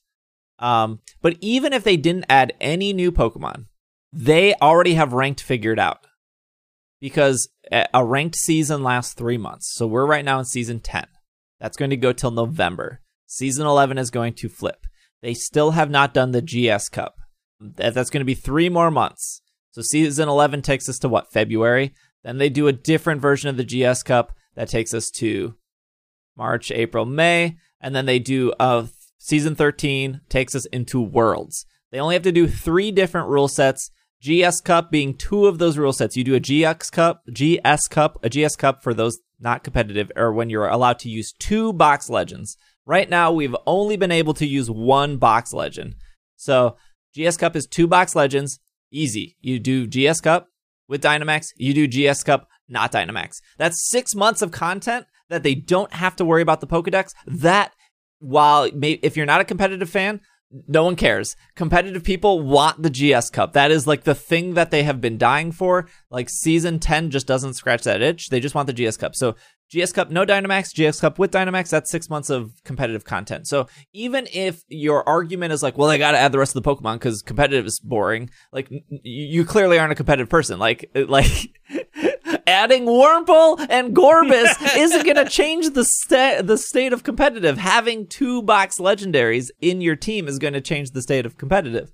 And for a third version, they could just do another ban, right? Like, they could just say, like, hey, we're banning Incineroar, we're banning Landorus, we're banning, like, these, and now here's your Season 11. Like, I think in a competitive sense, filling out the rest of the Pokedex just doesn't actually make sense. In a marketing sense, I think filling out the rest of the Pokedex also doesn't make sense. How do you go from, like, hey, this DLC has 40 different legendary Pokemon and a brand new, like, area to go? Like, hey, this DLC has Wurmple and Gorbis and Clamperl. Sounds riveting, right? Like, it just feels like very hard to market. Although I'm into it. Although I guess they just throw. I don't think it's that hard to market. I think you're like, because you can't figure out how you would market it doesn't mean that that's a reality. I think they can definitely market however they want and would be very successful in it because it's their job. I'm not worried about. They have marketed all sorts of things that I'm like, why are you doing this? But people still buy it. Yeah. But I think. They couldn't market their way out of Pokemon Rumble. Well, you can only do so much with a bad game.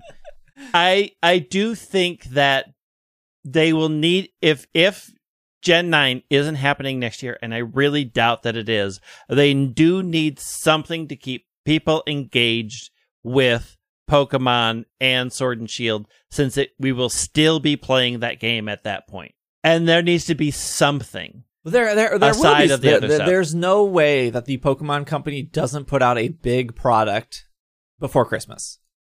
Right. But I don't know that that's going to be Gen 9. I think in a non-COVID world, I think that is a Gen 9. But I think you're right. Right. We're not in that world. Because if you're following other gaming news and you're looking at other developers out there, theoretically, we've gotten almost everything on time. There have been some game delays. The big game delay was Halo for the Xbox. Other gaming sources have reported that once these games come out, they are so behind for the next game because of how COVID has affected the work at home and because of how they had to change everything. And in a sense, like, it is really hard for creative people to have creative ideals and have creative talks when everything is through Zoom. Like, creativity normally happens like, oh, I bumped into somebody in a hallway and we brought up this ideal and now we're going to make it reality. Or like, oh, remember at lunch where Bob dropped his milk carton and we thought, like, it is really hard to be creative and to have thoughtful and fun conversations when you're just... Yeah. I would argue differently. I don't think that's the issue. I think game developers are using this all as an excuse to slow down the pace that they've been forced into by the wild frenzy of having to stay relevant in the market. But also, if we know that the 30th anniversary is 2026, and we assume that they will release Gen 10... They care about the 30th anniversary. Because they don't care about the 25th. If they do the Gen 10... 2026 for the 30th anniversary, that means 3 years before that is 2023, which also makes sense from a timeline to release your Gen 9. Yeah. And it's 3 years after Gen 8 came out. So even timing wise, 2022 feels a bit weird, even if we weren't at this sort of COVID stuff. And I think COVID has made that more of a lock to push it back Gen 9 to 2023.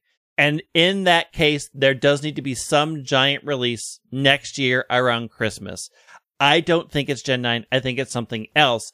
But because people will probably not consider it a main series game because people are weird, there will be some form of minor update to Sword and Shield to keep people happy. Wouldn't be surprised if there was a re-release of Sword and Shield that included all the DLC. Re-release? Like a third version. A third version. They could. With all the DLC and some extra stuff, I wouldn't be surprised if that was a thing. The Pokemon Company is very good at double dipping on what they already have. Yep. Literally. Triple dipping. I know we can point fingers at Niantic and be like, hey, look it, they released Zacian, and why even bother doing it? They're going to release it again as it's shiny. We're going to get Pokemon Z. That's what's going to happen. Yeah, finally we're just going to get coming. smacked. There is still a reason why these two games are so close together. Diamond and Pearl and Arceus, and they haven't showed that off yet, but there has to be a reason they're only 3 months apart. If they didn't have a plan for October, November of next year, they could have easily just held Arceus till then. I suspect that Arceus is not going to be this grand, huge game that everyone thinks it is. I don't think it's going to have this huge Pokedex. I don't think it's going to have things that normally Pokemon games have, like breeding. Like no one has even brought this up. Like, there's probably not breeding in this game. There's probably no eggs. No. There's probably no daycare. I mean, there's no daycare because people and Pokemon are separate. Yeah. Like, I don't... There is no... There's no PvP in Arceus. Right. Like, they came out and said that. They did come out and say, hey, you'll be able to trade with other people, but it is a single player experience. I just don't think, I think Arceus will be fine. I think it will be fun. It looks great. I just don't think it will be this huge game that I'm worried that people suspect it is, because we cannot get away from the conversation that is, this is Pokemon Breath of the Wild. And that's those are high expectations. Anytime a game is compared to Breath of the Wild, no one beats Breath of the Wild.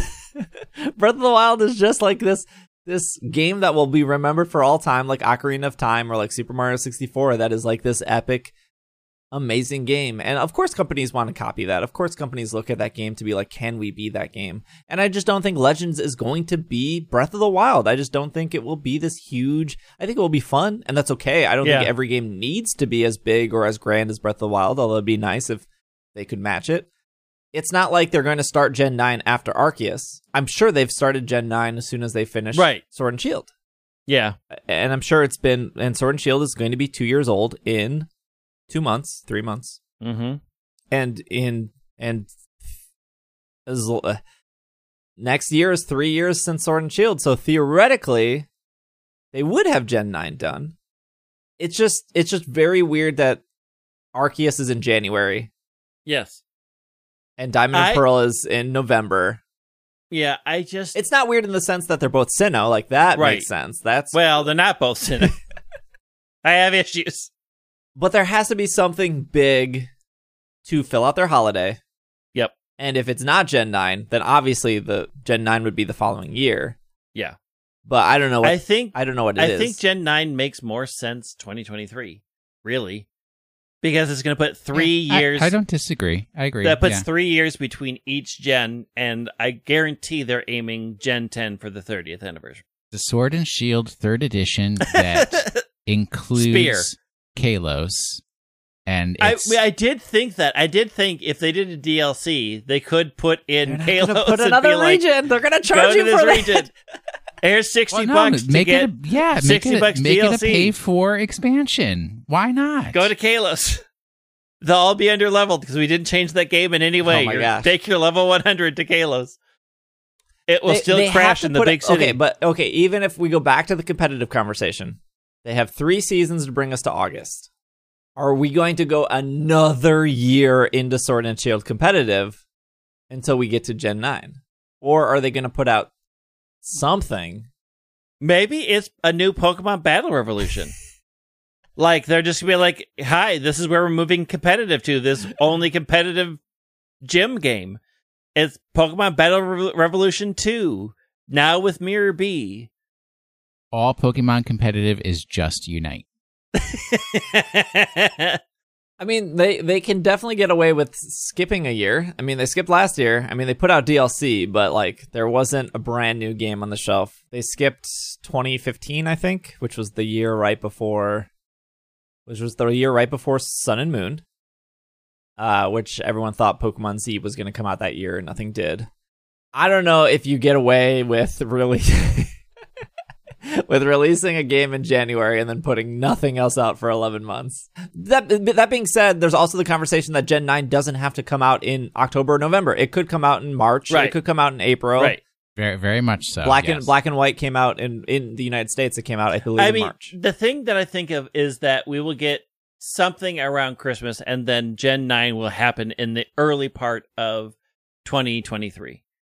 Like, I can see it being an earlier release than Sword and Shield was. Like, Sword and Shield was November, and I could see them doing Gen 9 in the first half of 2023. What I don't see is I don't see like a Let's Go Johto or whatever other people are speculating. That's just you're building a whole new game from the ground up again. Like, they need time to finish Gen 9. I mean, if they're just adding on and editing and fixing like a Sword and Shield re-release, which is possible, which I think is maybe a little more likely than other scenarios. Like we saw with Ultra Sun, Ultra Moon, they did it in less than a year. The engine for Let's Go is already built, though, right? True. Yeah, but I don't think all of Johto would be the problem. I don't think it's that hard. I think if just copy and paste, they're good at it. Yeah, they're cutting copy paste and then shrink it 65% for chibi. I think it's just a reduction. It's image reduced. I do think it is possible that we would get another game similar to Let's Go that when they realize at the beginning of the pandemic, like, we need to work on something because these time frames aren't going to work out. And they will have had almost 2.5 years to work on that product. And they wouldn't have built it from the ground up. So I think it is possible because on an existing game, you don't need that creativity meeting, part because those things are already made. They can be built in silos away from other people because you're just recreating something and you have the art direction done. I don't think it's as far-fetched as a lot of things, because I do think recreating a game or building off an existing engine can be done individually and not as much in teams, like where you have to be at a core meeting and talk about art direction and talk about Pokemon fitting together because the game is already established, the script is already written, you just need to make the assets. Yeah, I just think there was a little bit more passion behind Let's Go. Like, they did write a new story, they did fix issues. Write a new story. It was cute. Like, the whole Marowak thing and everything was very good. I mean, they changed a couple of things, which is not that hard to do. Like, the basic story of Gen 1 Here's the other thing stayed. I want to point out is the art direction for both Diamond and Pearl, which makes sense because Diamond and Pearl is made by Ilka, and the art direction for Arceus is not done by James Turner. His name hasn't been brought up at all since Sword and Shield. So because he got fired for trees. Yeah, because they hated the trees so much, they sent him back to the UK. Get out! Go back to England and study your trees. So I am sure that, like, there's no doubt that they're working on Gen 9. Yeah. They probably started Gen 9 the day that Gen 8 shipped out the door. Oh, or before. Because James Turner wasn't also involved, at least that we know of, or wasn't publicly talked about, of the DLC. Like, the DLC was also probably being worked on and whatever. I guess we'll find out all of this come February of next year. They'll release Arceus. February will come. They'll be like, we got some Arceus DLC. Here's our plan for the year. Whatever. And it will be fine. Pokemon Day 2022 will bring us all sorts of interesting ideas. I am the 26th anniversary. Remember all the things we didn't do last year? We broke the pattern. We're doing 6s now. I just don't see 230 Pokemon coming to Sword and Shield. I just don't see that happening. You've been wrong before. I have been. I've been wrong a lot of times on this podcast. I was right with Mamoswine, so put it on your LinkedIn profile. I'm sure it'll. It is. Believe me, every time I'm right, it goes on the leaderboards. They showed the swamp mechanics and the snow mechanics again. Those are not fun. The one thing I'm super happy that they showed character customization. I know we talked about it earlier. I do think it's super important. I think representation in games is incredibly important. It is. I think the following Pokemon is a nice touch. I think the Chibis look better than they looked back in February.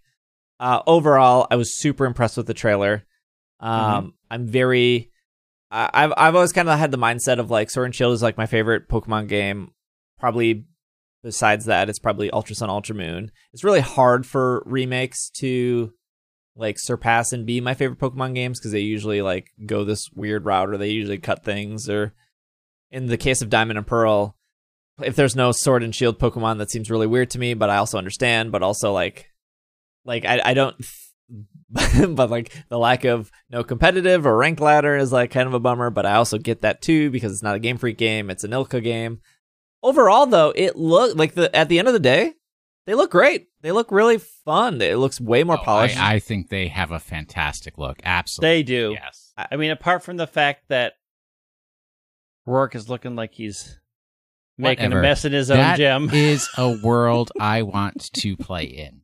100%. It grabbed me the same way the Let's Go world did. It's just like, this is a world I want to play in. It looks cute. I'm excited for it.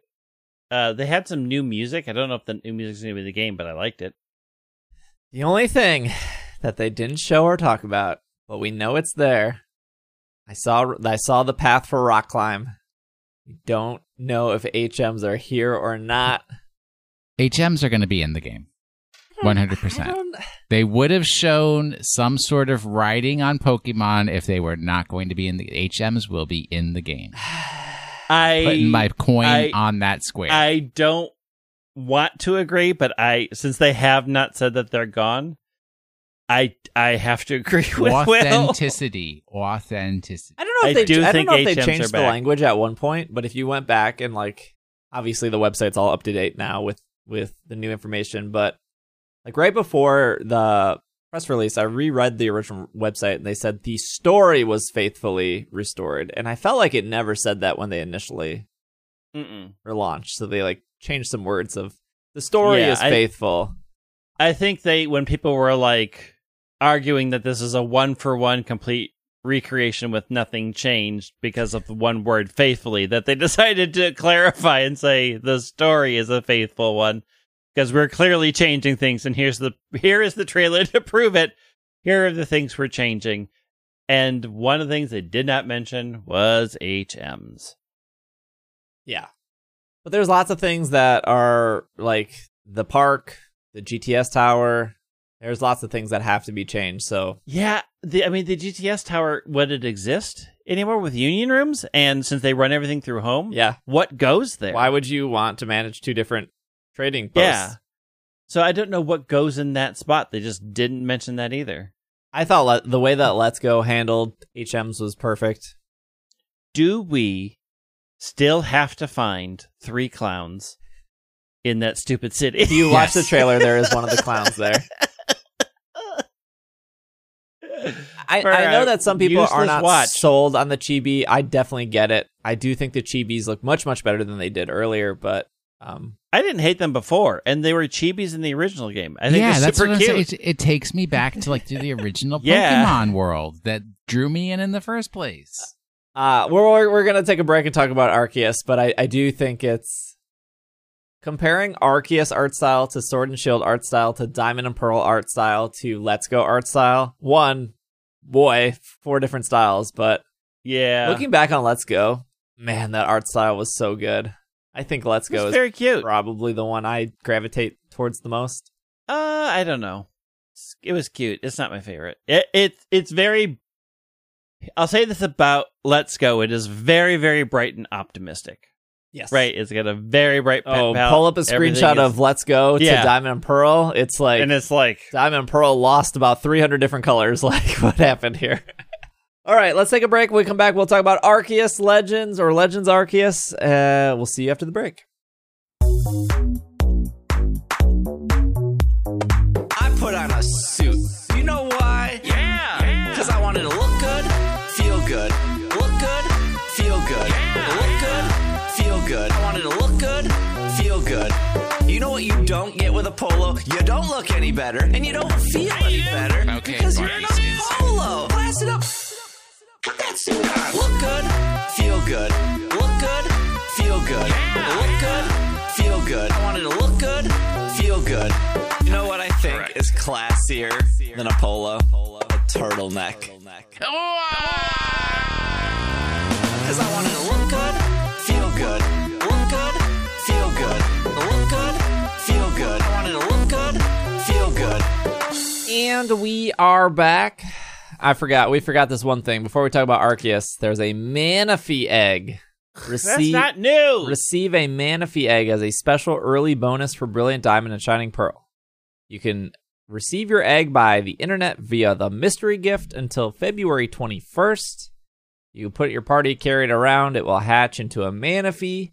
An internet connection is required, but online Nintendo paid subscription is not required. And if you leave in Sword and Shield, I didn't see this in the Pokemon Presents, and I watched it multiple times. This is in Diamond and Pearl. Oh, that game's not out yet. And no, it wasn't in the presentation, but it is on the official website.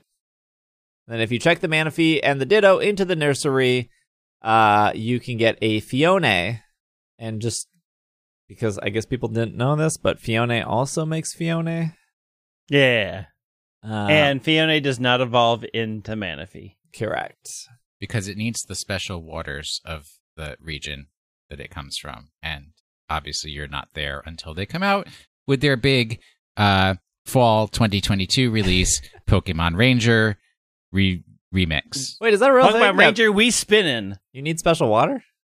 That's the reason why the Fiones don't evolve. Yeah, because they're not in the waters of Alma. It's not Almia. The first game is not Almia.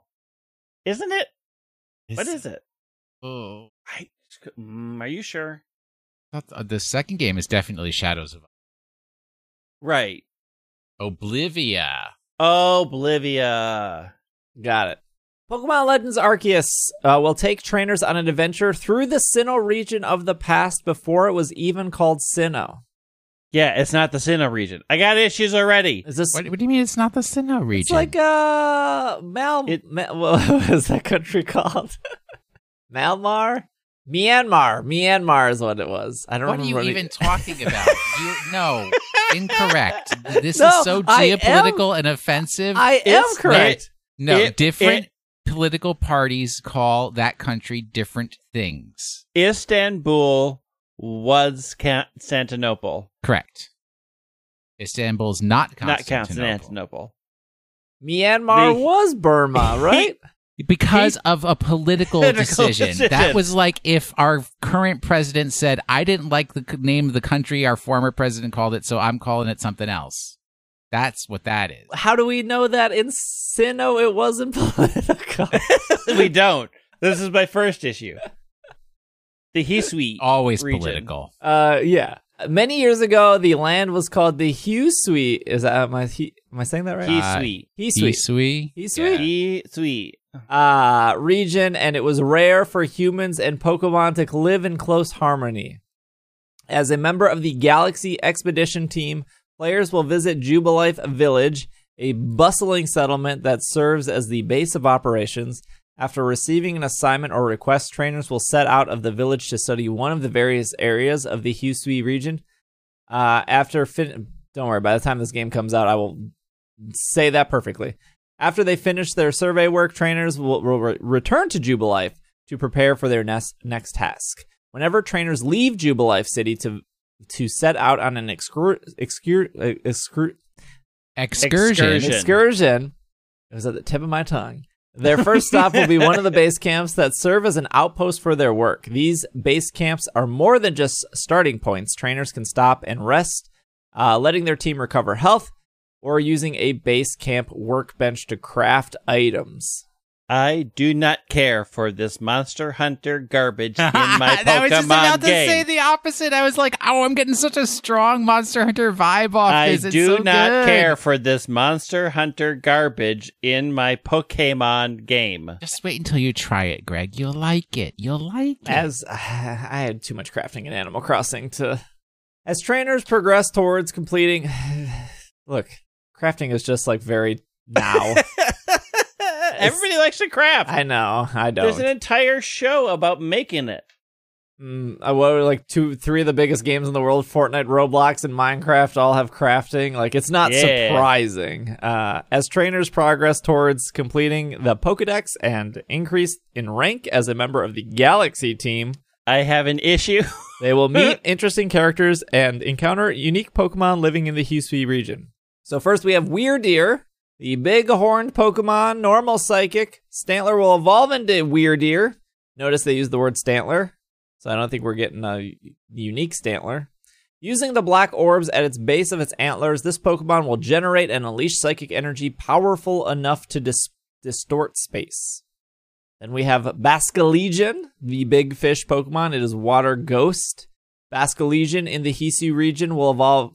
Basculin in the Hisui region will evolve into Basculegion when they are possessed by the souls of other Basculin from their school that could not withstand the harsh journey upstream. So dark. Their power is bolstered by the souls possessing them, letting them swim without tiring. So 2 brand new Pokemon. We have the Hisuian Braverary, which is psychic flying. When Rufflet in the Hisui region evolves, so safe to say probably just normal Rufflet, they will become Hisuian Braverary. Braverary can imbue its eerie screeches with a psychic power to generate the powerful shockwaves. It can also use its psychic power to sharpen its sixth sense, seeing dead people. No, wait, that was a movie. Entering a trance that boasts its psychic abilities. And then we have Hisuian Growlithe. This Growlithe appears in the Hisui region. Hisuian Growlithe has longer, more voluminous fur, previously discovered from the other form of Growlithe. Highly vigilant, they tend to be seen watching over their territories in pairs. Okay, I think the new Pokemon are a pretty big deal, so let's put all gameplay and story things aside, and let's focus on these 4. I have issues.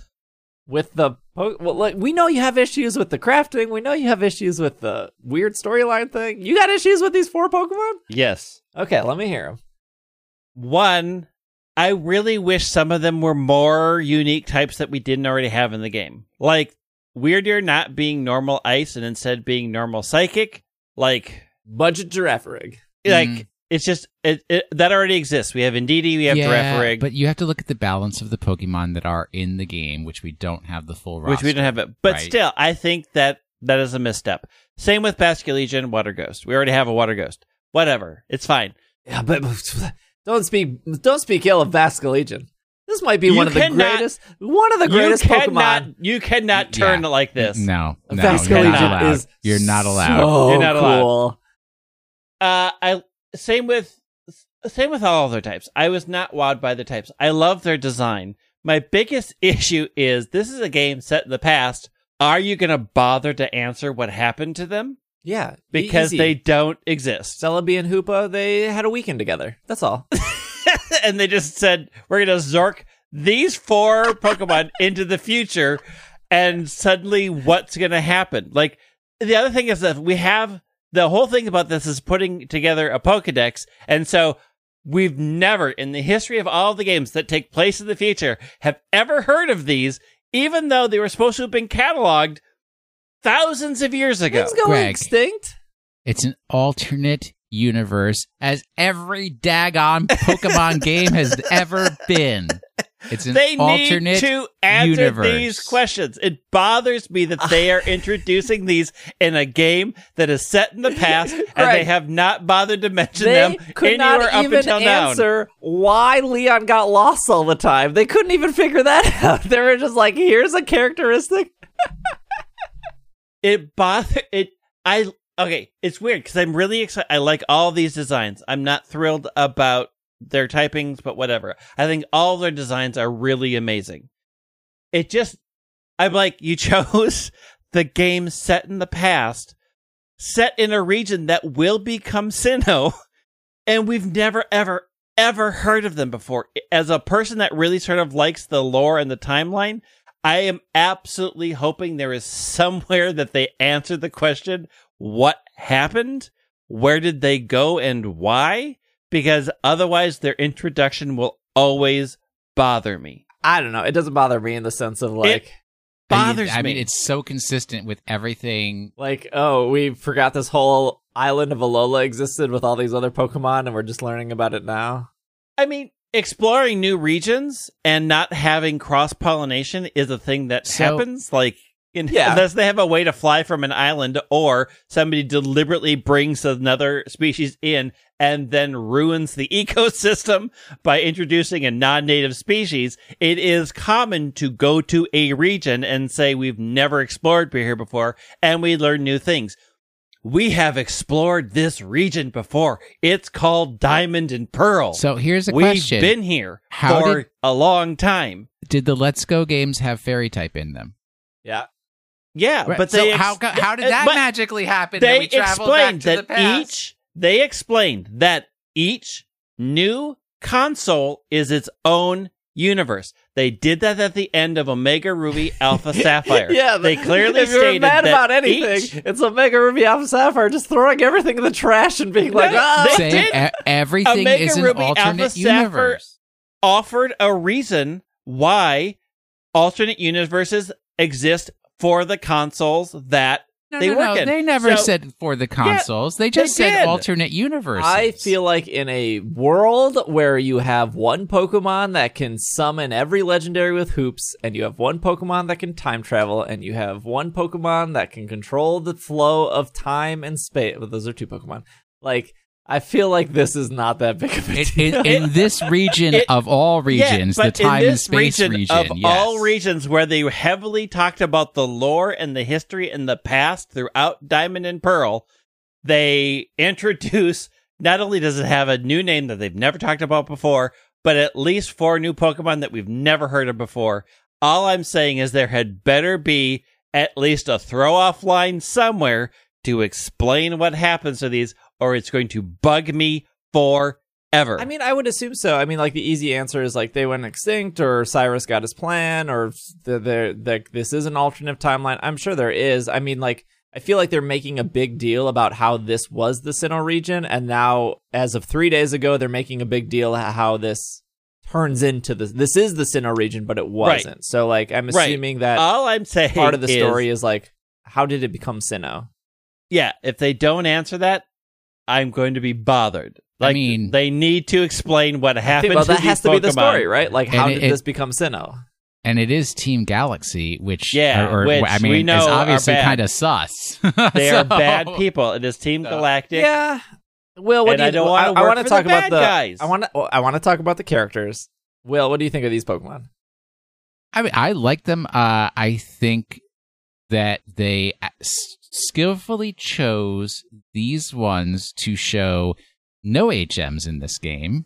That's very true. They particularly selected these ones to point that out and make that clear. I think the introduction of the Braviary was real cool, showing the character jump off the cliff, and then it's like, oh, I'm actually hang gliding on a Braviary.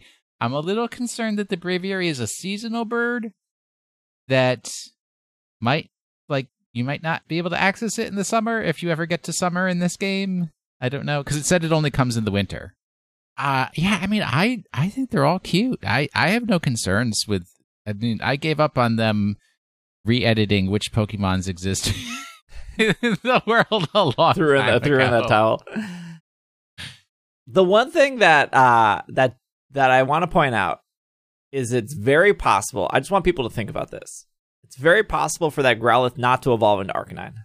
True. And I think everyone kind of jumped to the assumption that it's going to evolve into Arcanine, which is a fair assumption. But when we live in a world where Meowth evolves into Berserker and Yamask evolves into Runerigus, I think it might be, it's like 50-50 at this point whether it's going to evolve into Arcanine. Yeah, I mean, it could evolve into anything. Who knows? Which I think I really think it evolving into something new is more exciting than Arcanine. Yeah, well, it depends on how cool the new Arcanine looks. And if Greg really cares about the lore, and then the first Pokemon episode where they look at 4 legendary Pokemon, and 3 of them are the birds, and then the other one is Arcanine, it's like, well... And also, like, Sinnoh is like, known... The anime makes me mad anyways. Like, I don't even get me started. Sinnoh is known for, like, oh, hey... Even though you've had these Pokemon forever, here's 16 Pokemon evolutions that just they couldn't evolve in the other places. Just over here. Yeah. Oh, believe me, that bothers me so much. I can't even explain how much that bugs me.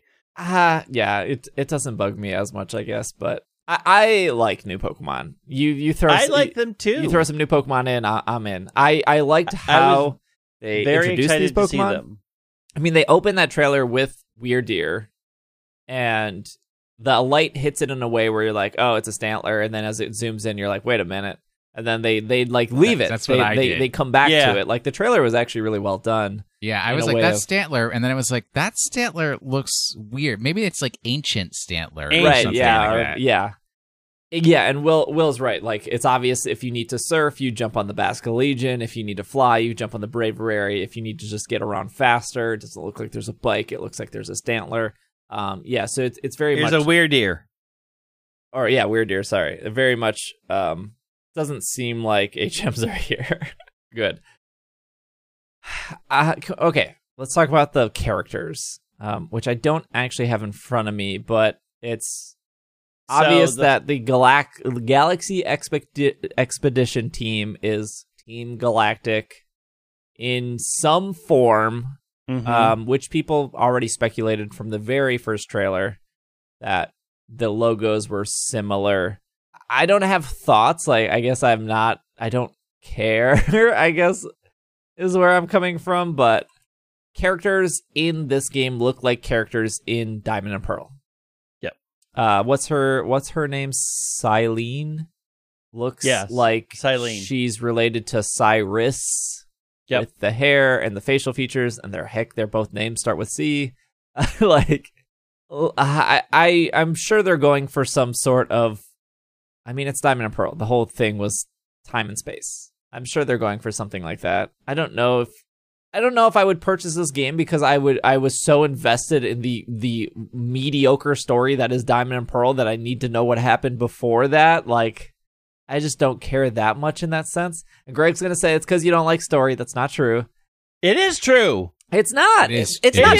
Don't give me a game with a mediocre story and say, like, well, you don't appreciate this mediocre story. Like, no Pokemon game has a good enough story that is, like, worth... Like, I would never tell somebody, hey, go pick up Black and White. You're going to love that story. Like, no. They're going to get to the part where you're in the Ferris wheel with N and be like, what am I playing? What is this? Because you haven't been paying attention, because you don't like the story. If you've been paying attention, you would know why that's an important part of the story. The lore of those games are different than the story, and the lore in Pokemon games are good. The garbage, mediocre, you must save the world stories are not worth buying for $40 or whatever they are. They're just not worth it. Like the Pokemon Company is so good at putting all these pieces together and making you immersed in a world and making you care about Pokemon and why the Pokemon exist and why these towns exist. But the story-to-story beats in Pokemon games are mediocre, and they always have been. Even in Pokemon Snap, Persona. They couldn't do it. They're like, here's Uncle Wallace, care about this guy. Oh, you found Xerneas at the end of Pokemon Snap. We'll never mention Uncle Charles again, or whatever his name was. Like, are you talking about the commander that got lost? Yeah. Charles? Spoilers. There is nothing memorable about the Diamond and Pearl storyline. Isn't it Captain Vince? Captain Vince, that's it. There's nothing memorable about the Diamond and Pearl storyline that isn't in another game. Cyrus wants to create a new world. You save the world. You beat 8 gym leaders. The game is over. Like, I mean, if you break down every story that way, yeah, it sounds boring. But the lore and the learning of the world is part of the story. I'm not saying the lore or the worlds are bad. I think the world building in Pokemon is very good. I agree, but the lore is very good. I don't think the story beats are bad. I don't think they're separate from the story. If anything, X and Y has better story beats because at least you remember you have to battle Pitbull before you battle Lysander with a Virtual Boy on his face. Like, at least you remember that. I mean, that's character design. That's not story. I mean, because you don't, you have such a weird division of how you divide things out in your brain that I cannot comprehend. It's like the story of Harry Potter. Yeah, it's boring. A kid finds out that he's special and saves the world. It's the Pokemon story if you include nothing else about that world. Star Wars, a kid finds out he's special and saves the universe because nothing else about that world matters. It's just a boring retold story. That is you right now. There are plenty of games where I like the story. Gone Home, Firewatch. Yeah, Night in the they're Woods. different games. Those are like all emotional, feely stories. But, I mean, they're all, if you break them down to the way you're doing it now, you can say these are the same boring tropes that we hear in every other game. Yeah, that is how a lot of stories in video games work. I would always put a video game story on the sense of if you are playing a game and somebody sitting next to you on the couch can get that same amount of enjoyment by watching you play and is invested in the story, I would argue that that is a good story. And there are plenty of games that do that. that exist. Like the God of War game had a brilliant story. It was very easy for somebody to sit on the couch and be invested. The Uncharted games do this. The Last of Us does this. The games I mentioned earlier do that. There's not a situation where two people are sitting on the couch and like my wife is looking over my shoulder being like, oh man, I can't, what is Barry going to do next? No one cares. No one cares. People do care. A lot of people care. Just because you don't doesn't mean people don't. No one is like, man, I really want to see that. People are like that. Again. There are okay story beats in Sword and Shield, like when Hop changes his team, and when Hop gets really upset with Bede. Like there's a lot of great story moments in a lot of the games. There's a lot of great stuff in Sun and Moon. There's a lot of great stuff in all of them. Yeah, I think the thing is they get so close to almost doing it right, and then they give you a 20-minute elevator battle with horrible music, and they're like, well, we don't know how to finish this game, but... Yeah, but Mega Gardover, Dynamax Gardevoir, Gigantamax. Garbodor, yeah. Garbodor. They got me so upset. They get so many things, like, almost there, and then they drop the ball. Yeah, and that's every Pokemon game. That's, like... 90% of our media. No, I think there are games that get the story. There's like 10% of games that are absolutely stellar, but most of the stuff that we do is retread stuff. It can't all be Mass Effect. It can't all be BioShock. You're right. It can't. I don't know if I care enough about... I hope the game convinces me. I hope the game has good story hooks where I'm like, I need to know how this girl is related to Cyrus. Mm-hmm. All right, let's talk about the real problematic problem. And they're really cool shoes. In this game.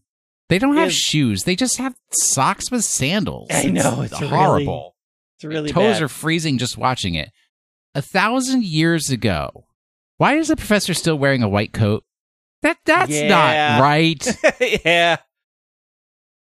And also, we're assuming Laventon is based off of lavender. Like, is that the tree we're going for? Or is this before all professors were named after trees for some reason? Greg, as the story connoisseur, let me hear it. You see the professor, you see the Cyrus's probably relative. What are you thinking? I mean, so the fact that they are drawing direct parallels like this has me excited, but also makes me frustrated about introducing new Pokemon, because I don't know if they're going, like, I don't know how they're connecting these dots. So I have hope, because they are clearly, like, even in the webpage, they're like, you'll notice that Commander Komodo is pretty much Rowan. They're the same character model. Like, this is a direct line that we're drawing. And so it makes me excited to know that they are going to spend time exploring and hopefully telling the story of what happens to all of these things. My fear is that they will leave things off the table, like explaining what happens to these Pokemon, or where they went, or what happens. I'm excited that they are drawing these direct lines. I'm excited that they're saying, hey, this is Jubilife Village, and then it becomes Jubilife City. Hey, this is Commander Komodo, and then in the future it's Professor Rowan. And I'm curious if they are going to do a thing where they're like, and these are the same people because of a time warp, whatever. Like, I'm curious where they're going with it, but it does make me excited to sort of figure out what they're doing with the story in this game. And I'm trying to figure out, like, you can draw a direct parallel between Celine and Komodo. I'm struggling with who the direct line for Professor Laventon is. Yeah, they say on the website, Commander Komodo, who appears in Legends of Arceus, is the ancestor of Rowan, who appears in Diamond and Pearl. It seems that other people from the game might also be ancestors to familiar faces they know. Right. So I'm still trying to look at Professor Laventon and figure out, it's like, does he look like Barry? I mean, he has a cool Poliwhirl hat. That's pretty sweet. Mm-hmm. Yeah. Like, who is... Which, again, this is like, these are the things they're, like, really good at. They're really good at incorporating Pokemon subtly into the world, that once you realize it, you're like, man, that's really clever. That's really cool. Yeah. Like, you could have just put any hat on him or just give him hair, but, like, you put effort into making like a Poliwhirl hat, which probably has something to do with his personality or whatever. Yeah. Love the art style. I like the art style, but I think graphically this game looks awful. Oh, would you tree people? Stop. It looks bad. You can't sit here and tell me these games look graphically good. They look awful. In 6 months, it'll. In 6 months, I hope it looks great. But pull it up to screenshots of Sword and Shield. Doesn't even compare. It makes Sword and Shield look like the trees are award-winning trees. This is our misty watercolor past of memory. I think graphically these games look like garbage. Do I think the entire game looks bad? No, I think the game looks fun. But, like, people were making jokes that, like, the game looked like a Nintendo 64 game, and I was like, you're out of your mind, stop exaggerating. And then I pulled up Nintendo 64 games, and I was like, holy cow, you're actually kind of right. Like, it is actually bad how the water looks, and how the grass looks, and how the ground looks. Like, pull up Nintendo 64 games. Like, there are moments in Ocarina of Time where it looks better than the screenshot of that Basca Legion in the water. This is an artistic choice. You just don't like this art style. Like, look at the pictures I tweeted. Like, I thought people were exaggerating, and then I pulled up Nintendo 64 games, and I was like, you're kind of right. It's just, there's a thought that if it's not, like, sharp, high-quality, high-definition graphics, it's not good.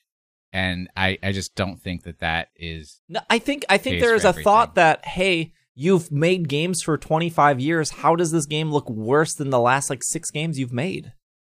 Like, they're not a new developer.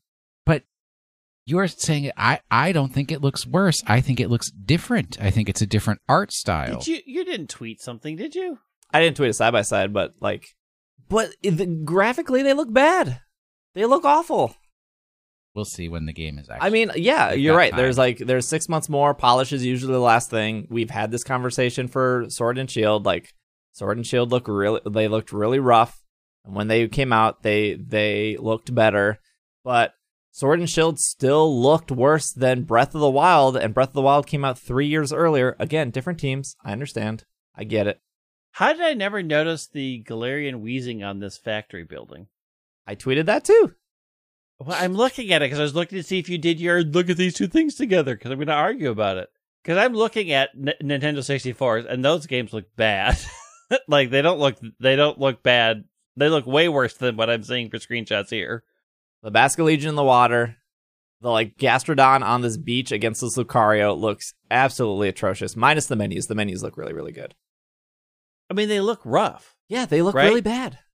Yeah, but we don't polish. I mean, they don't. They look rough. They look unfinished. At the end of the day, yeah, they literally look unfinished. This is what I will say. At the end of the day, I don't care.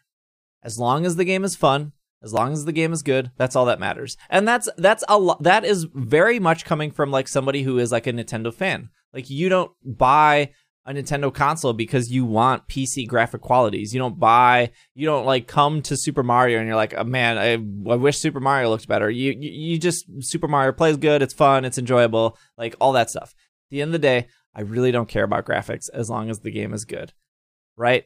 If I cared about graphics, I would not own a PS4 or an Xbox, whatever. I would buy all my games on PC. I would have the world's greatest graphics card. I'll have water cooling jet, and it will look incredible. But I think it is fair to say you are the most profitable video company that makes the most money through merch and through cards and through that. Your last game sold 21 million copies, and your game doesn't even look as good as a launch game on the Nintendo Switch from 5 years ago. How are you going to sit here and be like, come on. It's not like they haven't been making video games for 30-some years. How have they not figured this out yet? As much as we make fun of the trees in Sword and Shield, yeah, they don't matter. But also, how did they just not fix that? Did they not just have, they don't have an artist that can't make their own custom tree texture to apply to the tree? To make it look slightly better? I'm not going to worry about it. Not until I see the finished everybody product. Says, Breath of the Wild looks so great, and I don't know what they're judging that off of. I really don't. They look like completely different art styles. Yeah, But that the doesn't arts, mean that. the style you are going for is different than the graphics itself. Yeah, we but just I said don't think, earlier, Let's like, Go Pikachu, Diamond and Pearl, Sword and Shield, and Legends. They all have different styles. Yeah, but I don't think the graphics look different from each other. You don't think this Basculin in the water by itself doesn't look absolutely awful? I mean, I think it looks unfinished. Yeah, it looks unfinished. But, like, if you were going to say, hold up Sword and Shield and hold up Breath of the Wild, and Breath of the Wild looks so much better, I don't see that. I don't see what people are saying, that Breath of the Wild looks so much better than Sword and Shield does. Graphically, I don't see it. I don't see what you're comparing. This is an audio podcast, so we can't really spend too much time on hard it. Like, I'm looking at Breath of the Wild pictures, and I don't see what you're comparing. Like, I'm seeing two vastly different art styles. But I'm not seeing graphically how one is graphically superior. I think if Pokemon games didn't sell so incredibly well, I don't think people would care as much. So I would put it differently. I think if they didn't sell as well, they wouldn't put an unfinished product in front of people. But with the sales that they know that they're going to get, they can feel confident putting an unfinished product in front of people, knowing that that's not really going to lose them any sales. Right. And the finished product will be fine. A lot of game developers change their game tons of times before it comes out. And we have a long time before this game comes out. True. But yeah, if they had done this Pokemon Presents and didn't show any Pokemon Legends Arceus, that would have been that would have been a bad big thing. discussion. Yeah, Everyone that would have been bad. like, COVID killed it. It's Right. going to be delayed. It's not going to come out. Bad news. Yeah. But in a sense, though, they're controlling what they're showing. Yeah. And the screenshots I tweeted were official screenshots that they provided press. And I look at these screenshots and I'm like, you can get us better. What, like, this is the best you got? The one thing that stands out to me is in the screenshots I tweeted, if you look at the menu, it's the one with the wheezing on the building. Mm-hmm. The menu looks polished and good. I mean, yeah, it's a menu, but it looks very crisp, very clean. It almost looks like it's from a different game compared to like the standard picture of Weird Deer here with like this like papercraft tree behind it. Again, I don't really care about graphics. I played don't roll, like, I don't know why you're rolling your eyes. I put 2,000 hours into Ultra Sun, Ultra Moon on the 3DS. You want to talk about something that looks like absolute butt? It's literally every 3DS game. I roll my eyes because you're the person that constantly brings this up, and then you're the person that constantly says, I don't care about this. We never bring up your graphic concerns. We never bring up your stuff. You are the one that goes off on tirades about it and then says, I don't care about graphics. When you clearly do care about graphics. Graphics don't impact your enjoyment, but you base things off of graphics. Like, you can't say I don't care about it and then have spent this entire time talking about how crappy they look. I think it would be a disservice to all our listeners to ignore the fact that these games look awful. They don't look awful. They look awful. They look awful. I don't know how you can sit here and say the Switch has been out for 5 years and be like, yep, this is acceptable. Like, they look bad. They look visually bad. I don't know. If there was really like lots of kiting through, like Breath of the Wild, textures. Super Mario Odyssey, like there are so many games that have existed on the Switch that blows these out of the water. And it would be a disservice if we sat here and been like, it's not that big of a deal. I am not seeing what you are saying is so graphically, not art style, graphically different between these games. Okay, I think they look like garbage graphically. And I've said on this podcast before, I don't think Game Freak is the world's best developer. Far from it. No, they're not.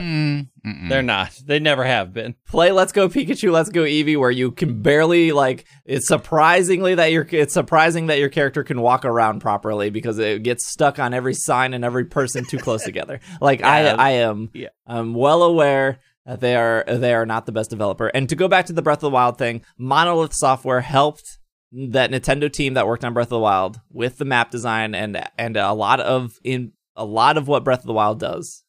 And I think people wouldn't care as much if Pokemon wasn't the money-making machine that they are. They make so much money. I don't... They literally sold 21 million copies. Yeah, of Sword and I Shield. don't know if people, like, if I don't know that fans of any game, like, you aren't hearing from the 20 million people that bought that game. You're hearing from the 1 million people who are invested, and I don't think that sales bothers them. It's hard to look at Pokemon and be like, you make millions and millions of dollars. Why do your games look like garbage? That's just not where they're investing their... I know that's not where they're investing. Look, half the people that probably complain about graphics, they probably jump on the internet, smash their keyboard a bunch of times to complain, and then they go over and they play Roblox. Roblox also looks like garbage. Mm-hmm. Minecraft looks good, but it's also like a giant pixelated Minecraft game. and Roblox, though. Yeah, like, I would say they don't look like garbage because that's the art style they're going for. Mm-hmm. Roblox? I think Roblox I've never bad. played Roblox. I think it looks awful. Like Legos. Yeah, it looks like Legos. But yeah, I mean, like, there's a huge difference between Minecraft and Gears of War. Correct. 2 different art styles. What even is Roblox? It's like Minecraft is light. The thing about Roblox is you can make things for Roblox. You can make games inside of Roblox, and then you can sell those games. So Roblox makes a ton of money because it, like, at its core, it's a platform, but inside it's like, I can buy a Pokemon game inside Roblox that's not called Pokemon. It's called Poke Bros. It's very, very popular. I'm trying to actually find an actual screenshot of this game, and it's incredibly difficult because there's just a lot of banners. They gotta make their money. Do you want to talk about the crafting? I mean, there's crafting, and I don't understand why, but sure. Well, going back to Roblox and Minecraft and all these other games. I mean it's what I wanted. It's what I asked for in a Pokemon game, so I got what I wanted. You're crafting Pokeballs. Yeah, they showed crafting. They showed that the characters can actually get hit and take damage. Yeah, you get attacked. They showed that there was like a strong style and an agile style, which to me, the first thing when they showed that, I was like, oh, they really run in with this Urshifu gimmick, eh? Mm-hmm. I mean, that is an old advancement of turn style combat that they're like adopting for this, that certain moves will move you higher up in the initiative order. Like, this was a thing that I've run into Final Fantasy Tactics that I'm like, okay, so they're finally including this in their turn-based system to make it more action-based. It's not like a sudden new development. It's interesting. I mean, I'm curious how it changes things. The idea that the moves you pick would allow you to go more times before a slower opponent that picked a heavier move. I mean, it's an interesting thing to add. It does make it slightly more action-y. Mm-hmm. I'm interested to see if it actually is fun to do. Yeah. The other thing is, like, the whole point of the game is to complete the Pokedex, the world's first Pokedex or whatever they called it. They have like a screenshot of like research tests for Shinx, and it's catch 1, catch 2, 4, 10, 15 Pokemon. And then it shows they caught 3 Shinx. And it says number of Shinx defeated 1, 2, 4, 10, 15. So this part kind of reminded me of Pokemon Snap. Yep. Where it was like, yeah, I did feel that. Do these tasks over and over again. Go like back number to of forms, this region and do these things in this region. Number of forms you registered, like probably male, female. So like that looked cool, and that seems to have like some replayability. I would assume that probably don't need to do all 15 or 25 for each one. Number of times you've seen Bite. I don't know if you need to see 25 bites in order to like 100% the game. I'm not big on crafting, but I don't know. I guess it'll be fine. Like, I wasn't big on crafting when they announced it for Animal Crossing, and then in Animal Crossing, it was like okay. It was okay. Yeah, I did some of it, but it wasn't super. It sort of gets annoying when you have a ton of recipes, and you're like, okay, what do I need for this one again? And then you're like, okay, I only have 7 of those, so I have to go out and find them, and then halfway through I've forgotten. It depends on how they sort of organize crafting, how complicated it gets. Like, crafting in games is not my favorite thing. It's fine. I'll do it, but there's never been a crafting mechanic that I've been like, I can't wait to craft. Nothing in Final Fantasy 14? You don't like the No, cooking? I hate crafting. I hate Making clothes? crafting in Final Fantasy. I hate it all. I hate the crafting system in Final Fantasy 14 so much. I do not like it. I hate it. It's not great. What was the other thing? They showed different outfits, so character customization. Although I don't think they showed skin color. They just showed different outfit.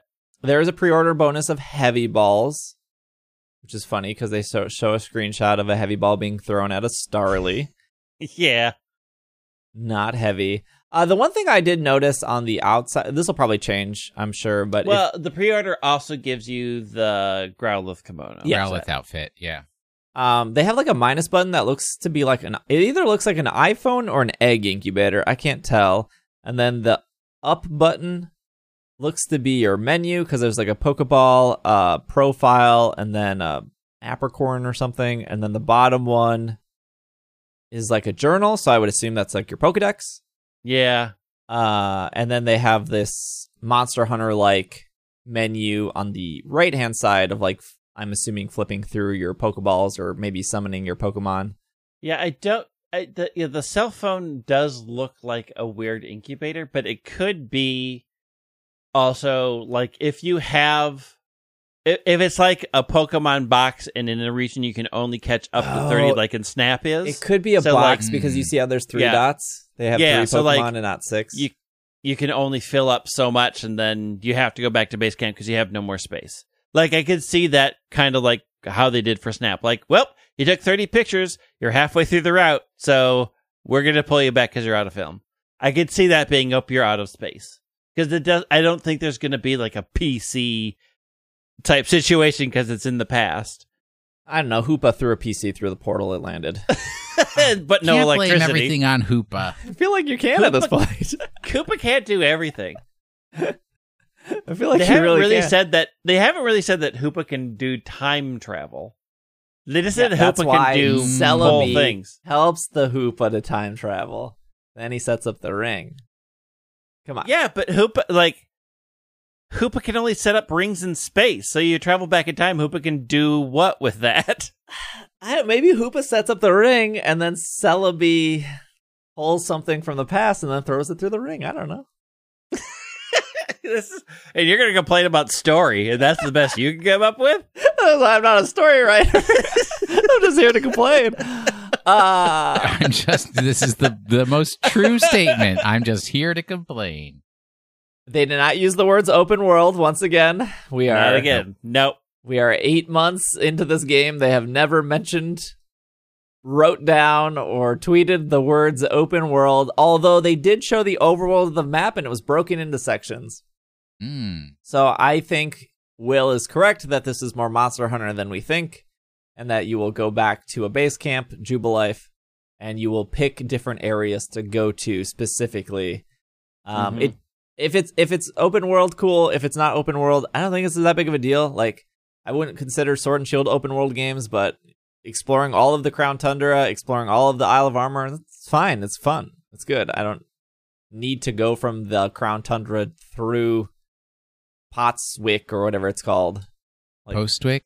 Like, I'll just fly to it. It's fine. Like, open world is such a generic throwaway term at this point. Like, theoretically, technically, once you beat a Pokemon game, you can go wherever you want. You can walk from the 8th gym to the 1st gym if you really wanted to. It looks good. It looks fine. I have a little bit of I'm very excited for the game. I think there's enough very new things in the game that I'm like, I want to see how they work. I don't know if I'm going to like it, but I'm excited to see if I'm going to like it. Like, when I think of action RPGs, I always think of like Devil May Cry or Bayonetta, or even like the new God of War is very action RPG. Like, literally every game at this point is an RPG. Every video game that comes out, there's like level up systems and power ups and skill trees. And I'm not a huge fan of those games personally. You know what this reminds me of the entire time I was watching it? It reminded me of like Final Fantasy 15. Like, somebody at Game Freak finally played, the people at Game Freak grew up with Final Fantasy and they were like, turn-based RPGs. And then they were like, wait a minute. After Final Fantasy X, they stopped doing turn-based and it's now action. Maybe we should do that. It's not good.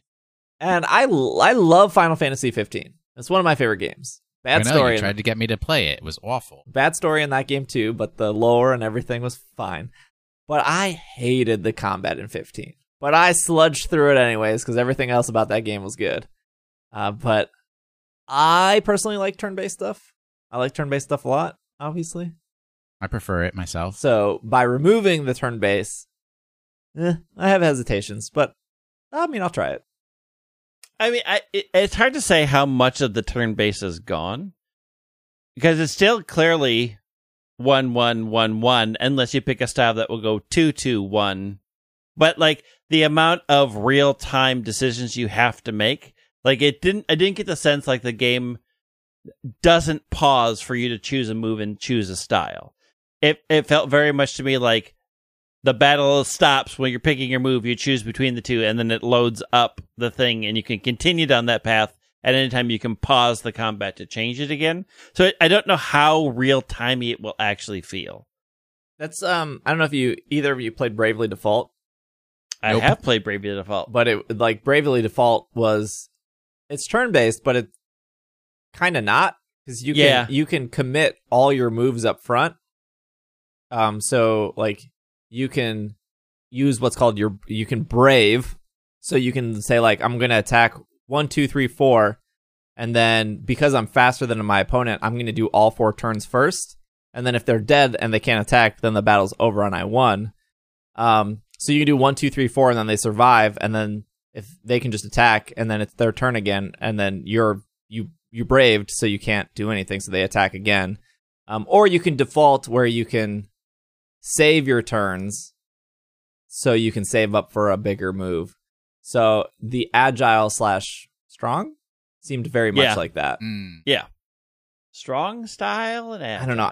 style. I feel like I don't really have any questions about Diamond and Pearl. They showed it and I was like, yep, that's exactly what it is. I mean, I have questions about like the hideaway and like the more details, and obviously like how the bases will work and how they affect the hideaway and or like, is there going to be more clothing? Like, what's the Pokedex looking like? That kind of stuff. But like, none of those questions I feel like are questions that are like, well, if they don't have 6 outfits, I'm not buying the game. It's like. I am genuinely curious about the Pokedex, but it's not going to stop me from buying the game. Like, it looks good. With Arceus, I'm just like, I feel like you gave me way more questions, and I still don't know what this game is fully doing. Good, they succeeded because now you're curious. Yeah, I am. I'm also I like past the game itself. I'm curious for sales. Like when you look at Sword and Shield, it sold 21 million, but there's 2 copies of that game. When you look at Sun and Moon, they sold 16 million. Again, 2 copies of that game. Like. Why did they not do 2 copies here? Why is it only 1? Like, it's Game Freak. They could have easily been like, this is the old-fashioned Arceus, and this is slightly Western Arceus. Like, they could have just put any subtitle on and sell 2 versions of this game if they wanted to. See? So it's kind of weird that they're like. So does 1 copy of Arceus sell 10 million? Does 1 copy of Arceus sell 8 million? Does it only sell 2 million? Like, should they have put 2 out? I mean, I think the thing that we don't know is how many of the 2 million or how many of like the 21 million of Sword and Shield are people buying both copies, right? Like, we don't know what that percentage is. We know our audience, the people who listen to the podcast, we know a lot of them buy 2 copies because they're listening to a Pokemon podcast. But we are a fraction of a percent of people. So it's hard to say. It's hard to speculate what a completely different style game where there's only one of them sells. Like, the closest parallel we could get are things like Pokemon Conquest, or I was going to say Colosseum or Gale of Darkness. Or Colosseum or Gale of Darkness, where it is a different game style and it is a one-off only game. And we could maybe draw some parallels, but I mean, we're just really guessing at that point. Yeah. Like, these didn't sell great, but they sold good enough. And Gale of Darkness and Colosseum didn't really. I mean, I think they sold 2 to 3 million respectively. But also, there wasn't that many GameCubes compared to that many Switches. There are a lot of Switches out there. There are, yeah, a lot more than GameCube. I mean, GameCube had a handle, but the Switch is very, very popular. Anyways, I think that's it. Was there anything we missed from the trailers? I'm trying to see how much Conquest sold. They put out that Nintendo Switch Dialga Palkia edition that's coming out November 5th. I'd be more interested if it was the OLED Switch Lite model. Yeah, it's a Switch Lite. Yeah, I was like, ooh, a new Switch. Oh, it's a Switch Lite, meaning I am not going to buy it. Conquest apparently sold 341,000 copies in Japan. Jeez. Not a lot. I don't think Conquest sold very well. I think part of the reason didn't. why Conquest got hurt is because it was one of the last DS games when a 3DS came out. Yeah. Still a fun game, though. I like Conquest a whole lot. Is there anything with... I'm looking at this list. I can't believe Chatot is. Finally. How many Pokemon do you think are going to be Legends? I I would say 300. Ooh. I'd say between 300 and 400. Yeah. I'm going to say 300 as well. Because I think like things like Rotom are not going to be in that game. Maybe Rotom's No. how you got the PC. There's no PC. I am Rotom still... is motor backwards. There's no motor. There maybe they'll introduce the Hisuian Rotom form, which is a steam engine. I still think the reason these games are so close together is there's going to be like, this opens up an area in each other's games if it reads your data.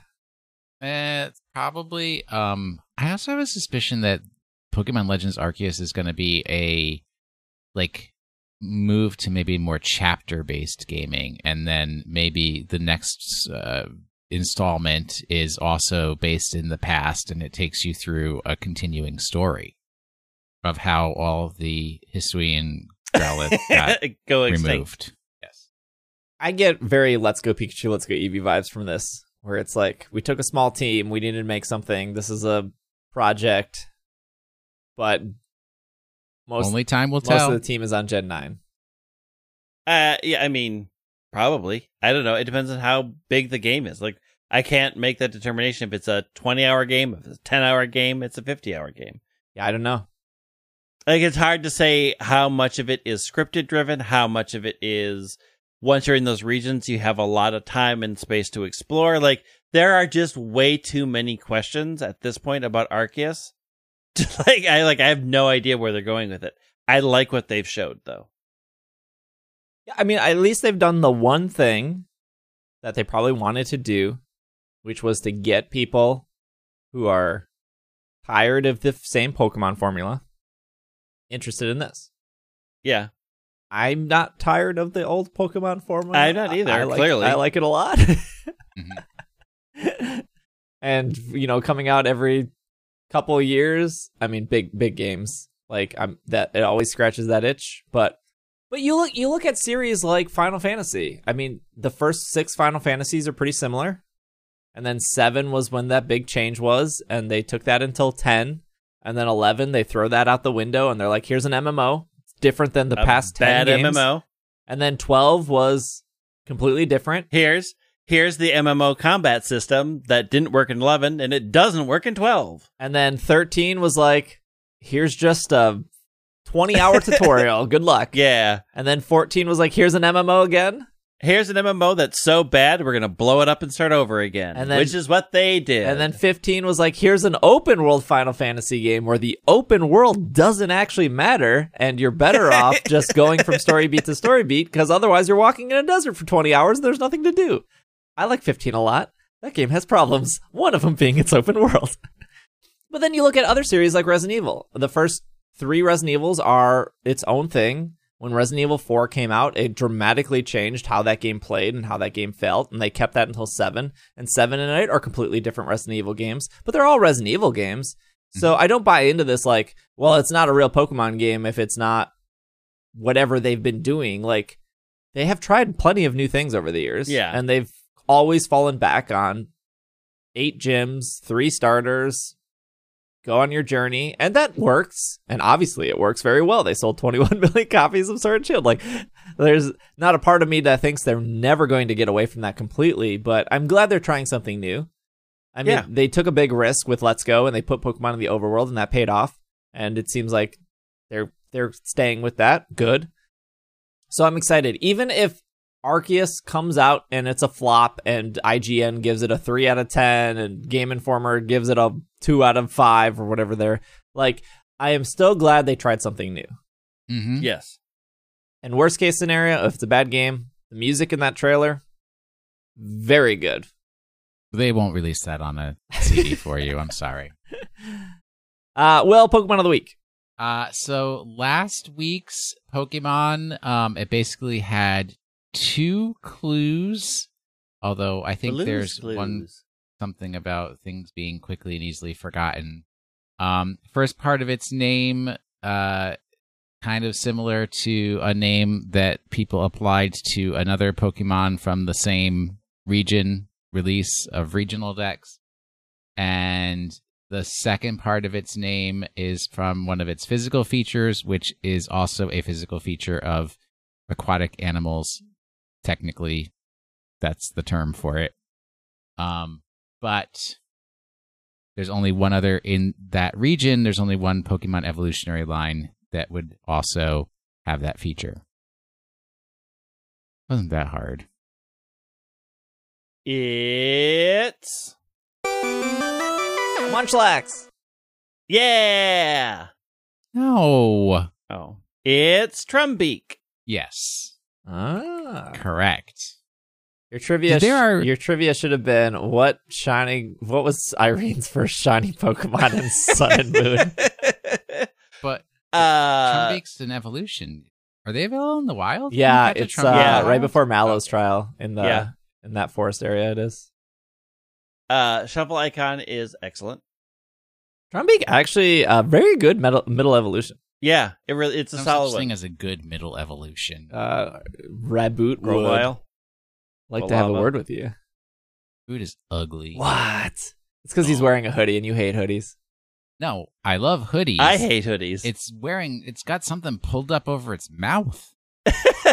it's got a collar zipped up, and it suddenly has pockets in its stomach. It's a little weird. Trumpet Beak. Yeah, there's not a lot of trivia here. They have pickup. They're the only Pokemon with pickup as their hidden ability. Really? Interesting. That was it? Very. Is that That'll be on a ability trivia even quiz. released? You're gonna be at a bar this weekend. Which Pokemon? Good thing I listened to this week's ISE. Would have never gotten that right. So I went and looked at the shuffle icon for Toucanon, and it is so superior to every other shuffle icon. It's so angry. I love it. Yeah, Toucanon. Toucanon is the master of the side eye. Oh, hardcore. Toucanon had a good Pokemon Snap representation. Was Trumbeak even in Snap? Isn't it just Pikachu and Yeah, it was no Trumbeak and Snap. Yeah, no love for the middle evolution there. Jiminy? Jeez. Will, what about next week? All right. It's a Sinnoh celebration, except not.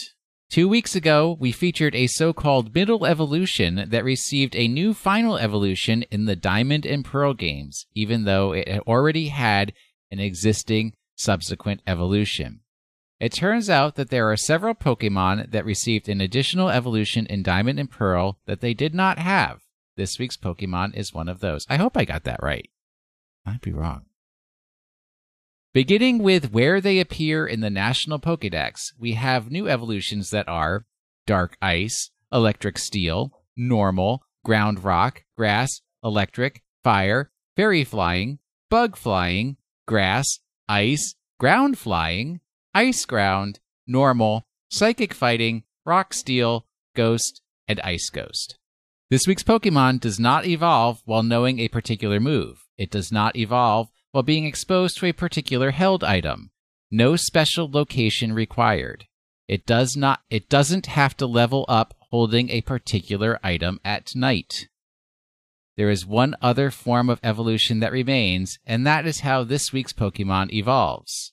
You need a friend, and you need something imbued with horrifyingly strong spiritual energy. I mean, that's a lot of words, but not that hard. All right. Well, hopefully you enjoyed this really long episode. We had a lot to cover.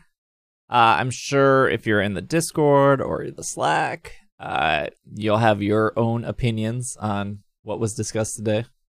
I always get excited. I get excited on Monday morning to wake up and then see what was posted. I liked the play-by-play. I can't wait for people to start arguing over Final Fantasy games, I'm sure. Yep. Thank you for listening. If you want to follow Greg on Twitter, it is at White Wing. Will on Twitter at Watching the Sink. I'm at Dragging a Lake. Otherwise, you can follow the podcast on Twitter. PKMNcast. Same for Instagram, TikTok, YouTube, Twitch, all that stuff. But thanks for making it to the end. I'll be streaming on Twitch all this week. If you want to talk more Diamond, Pearl, and Arceus stuff, thank you for listening. We will see you all next week. This has been another episode of the Pokemon Podcast, and we are super effective. Super Sinnoh Surprises.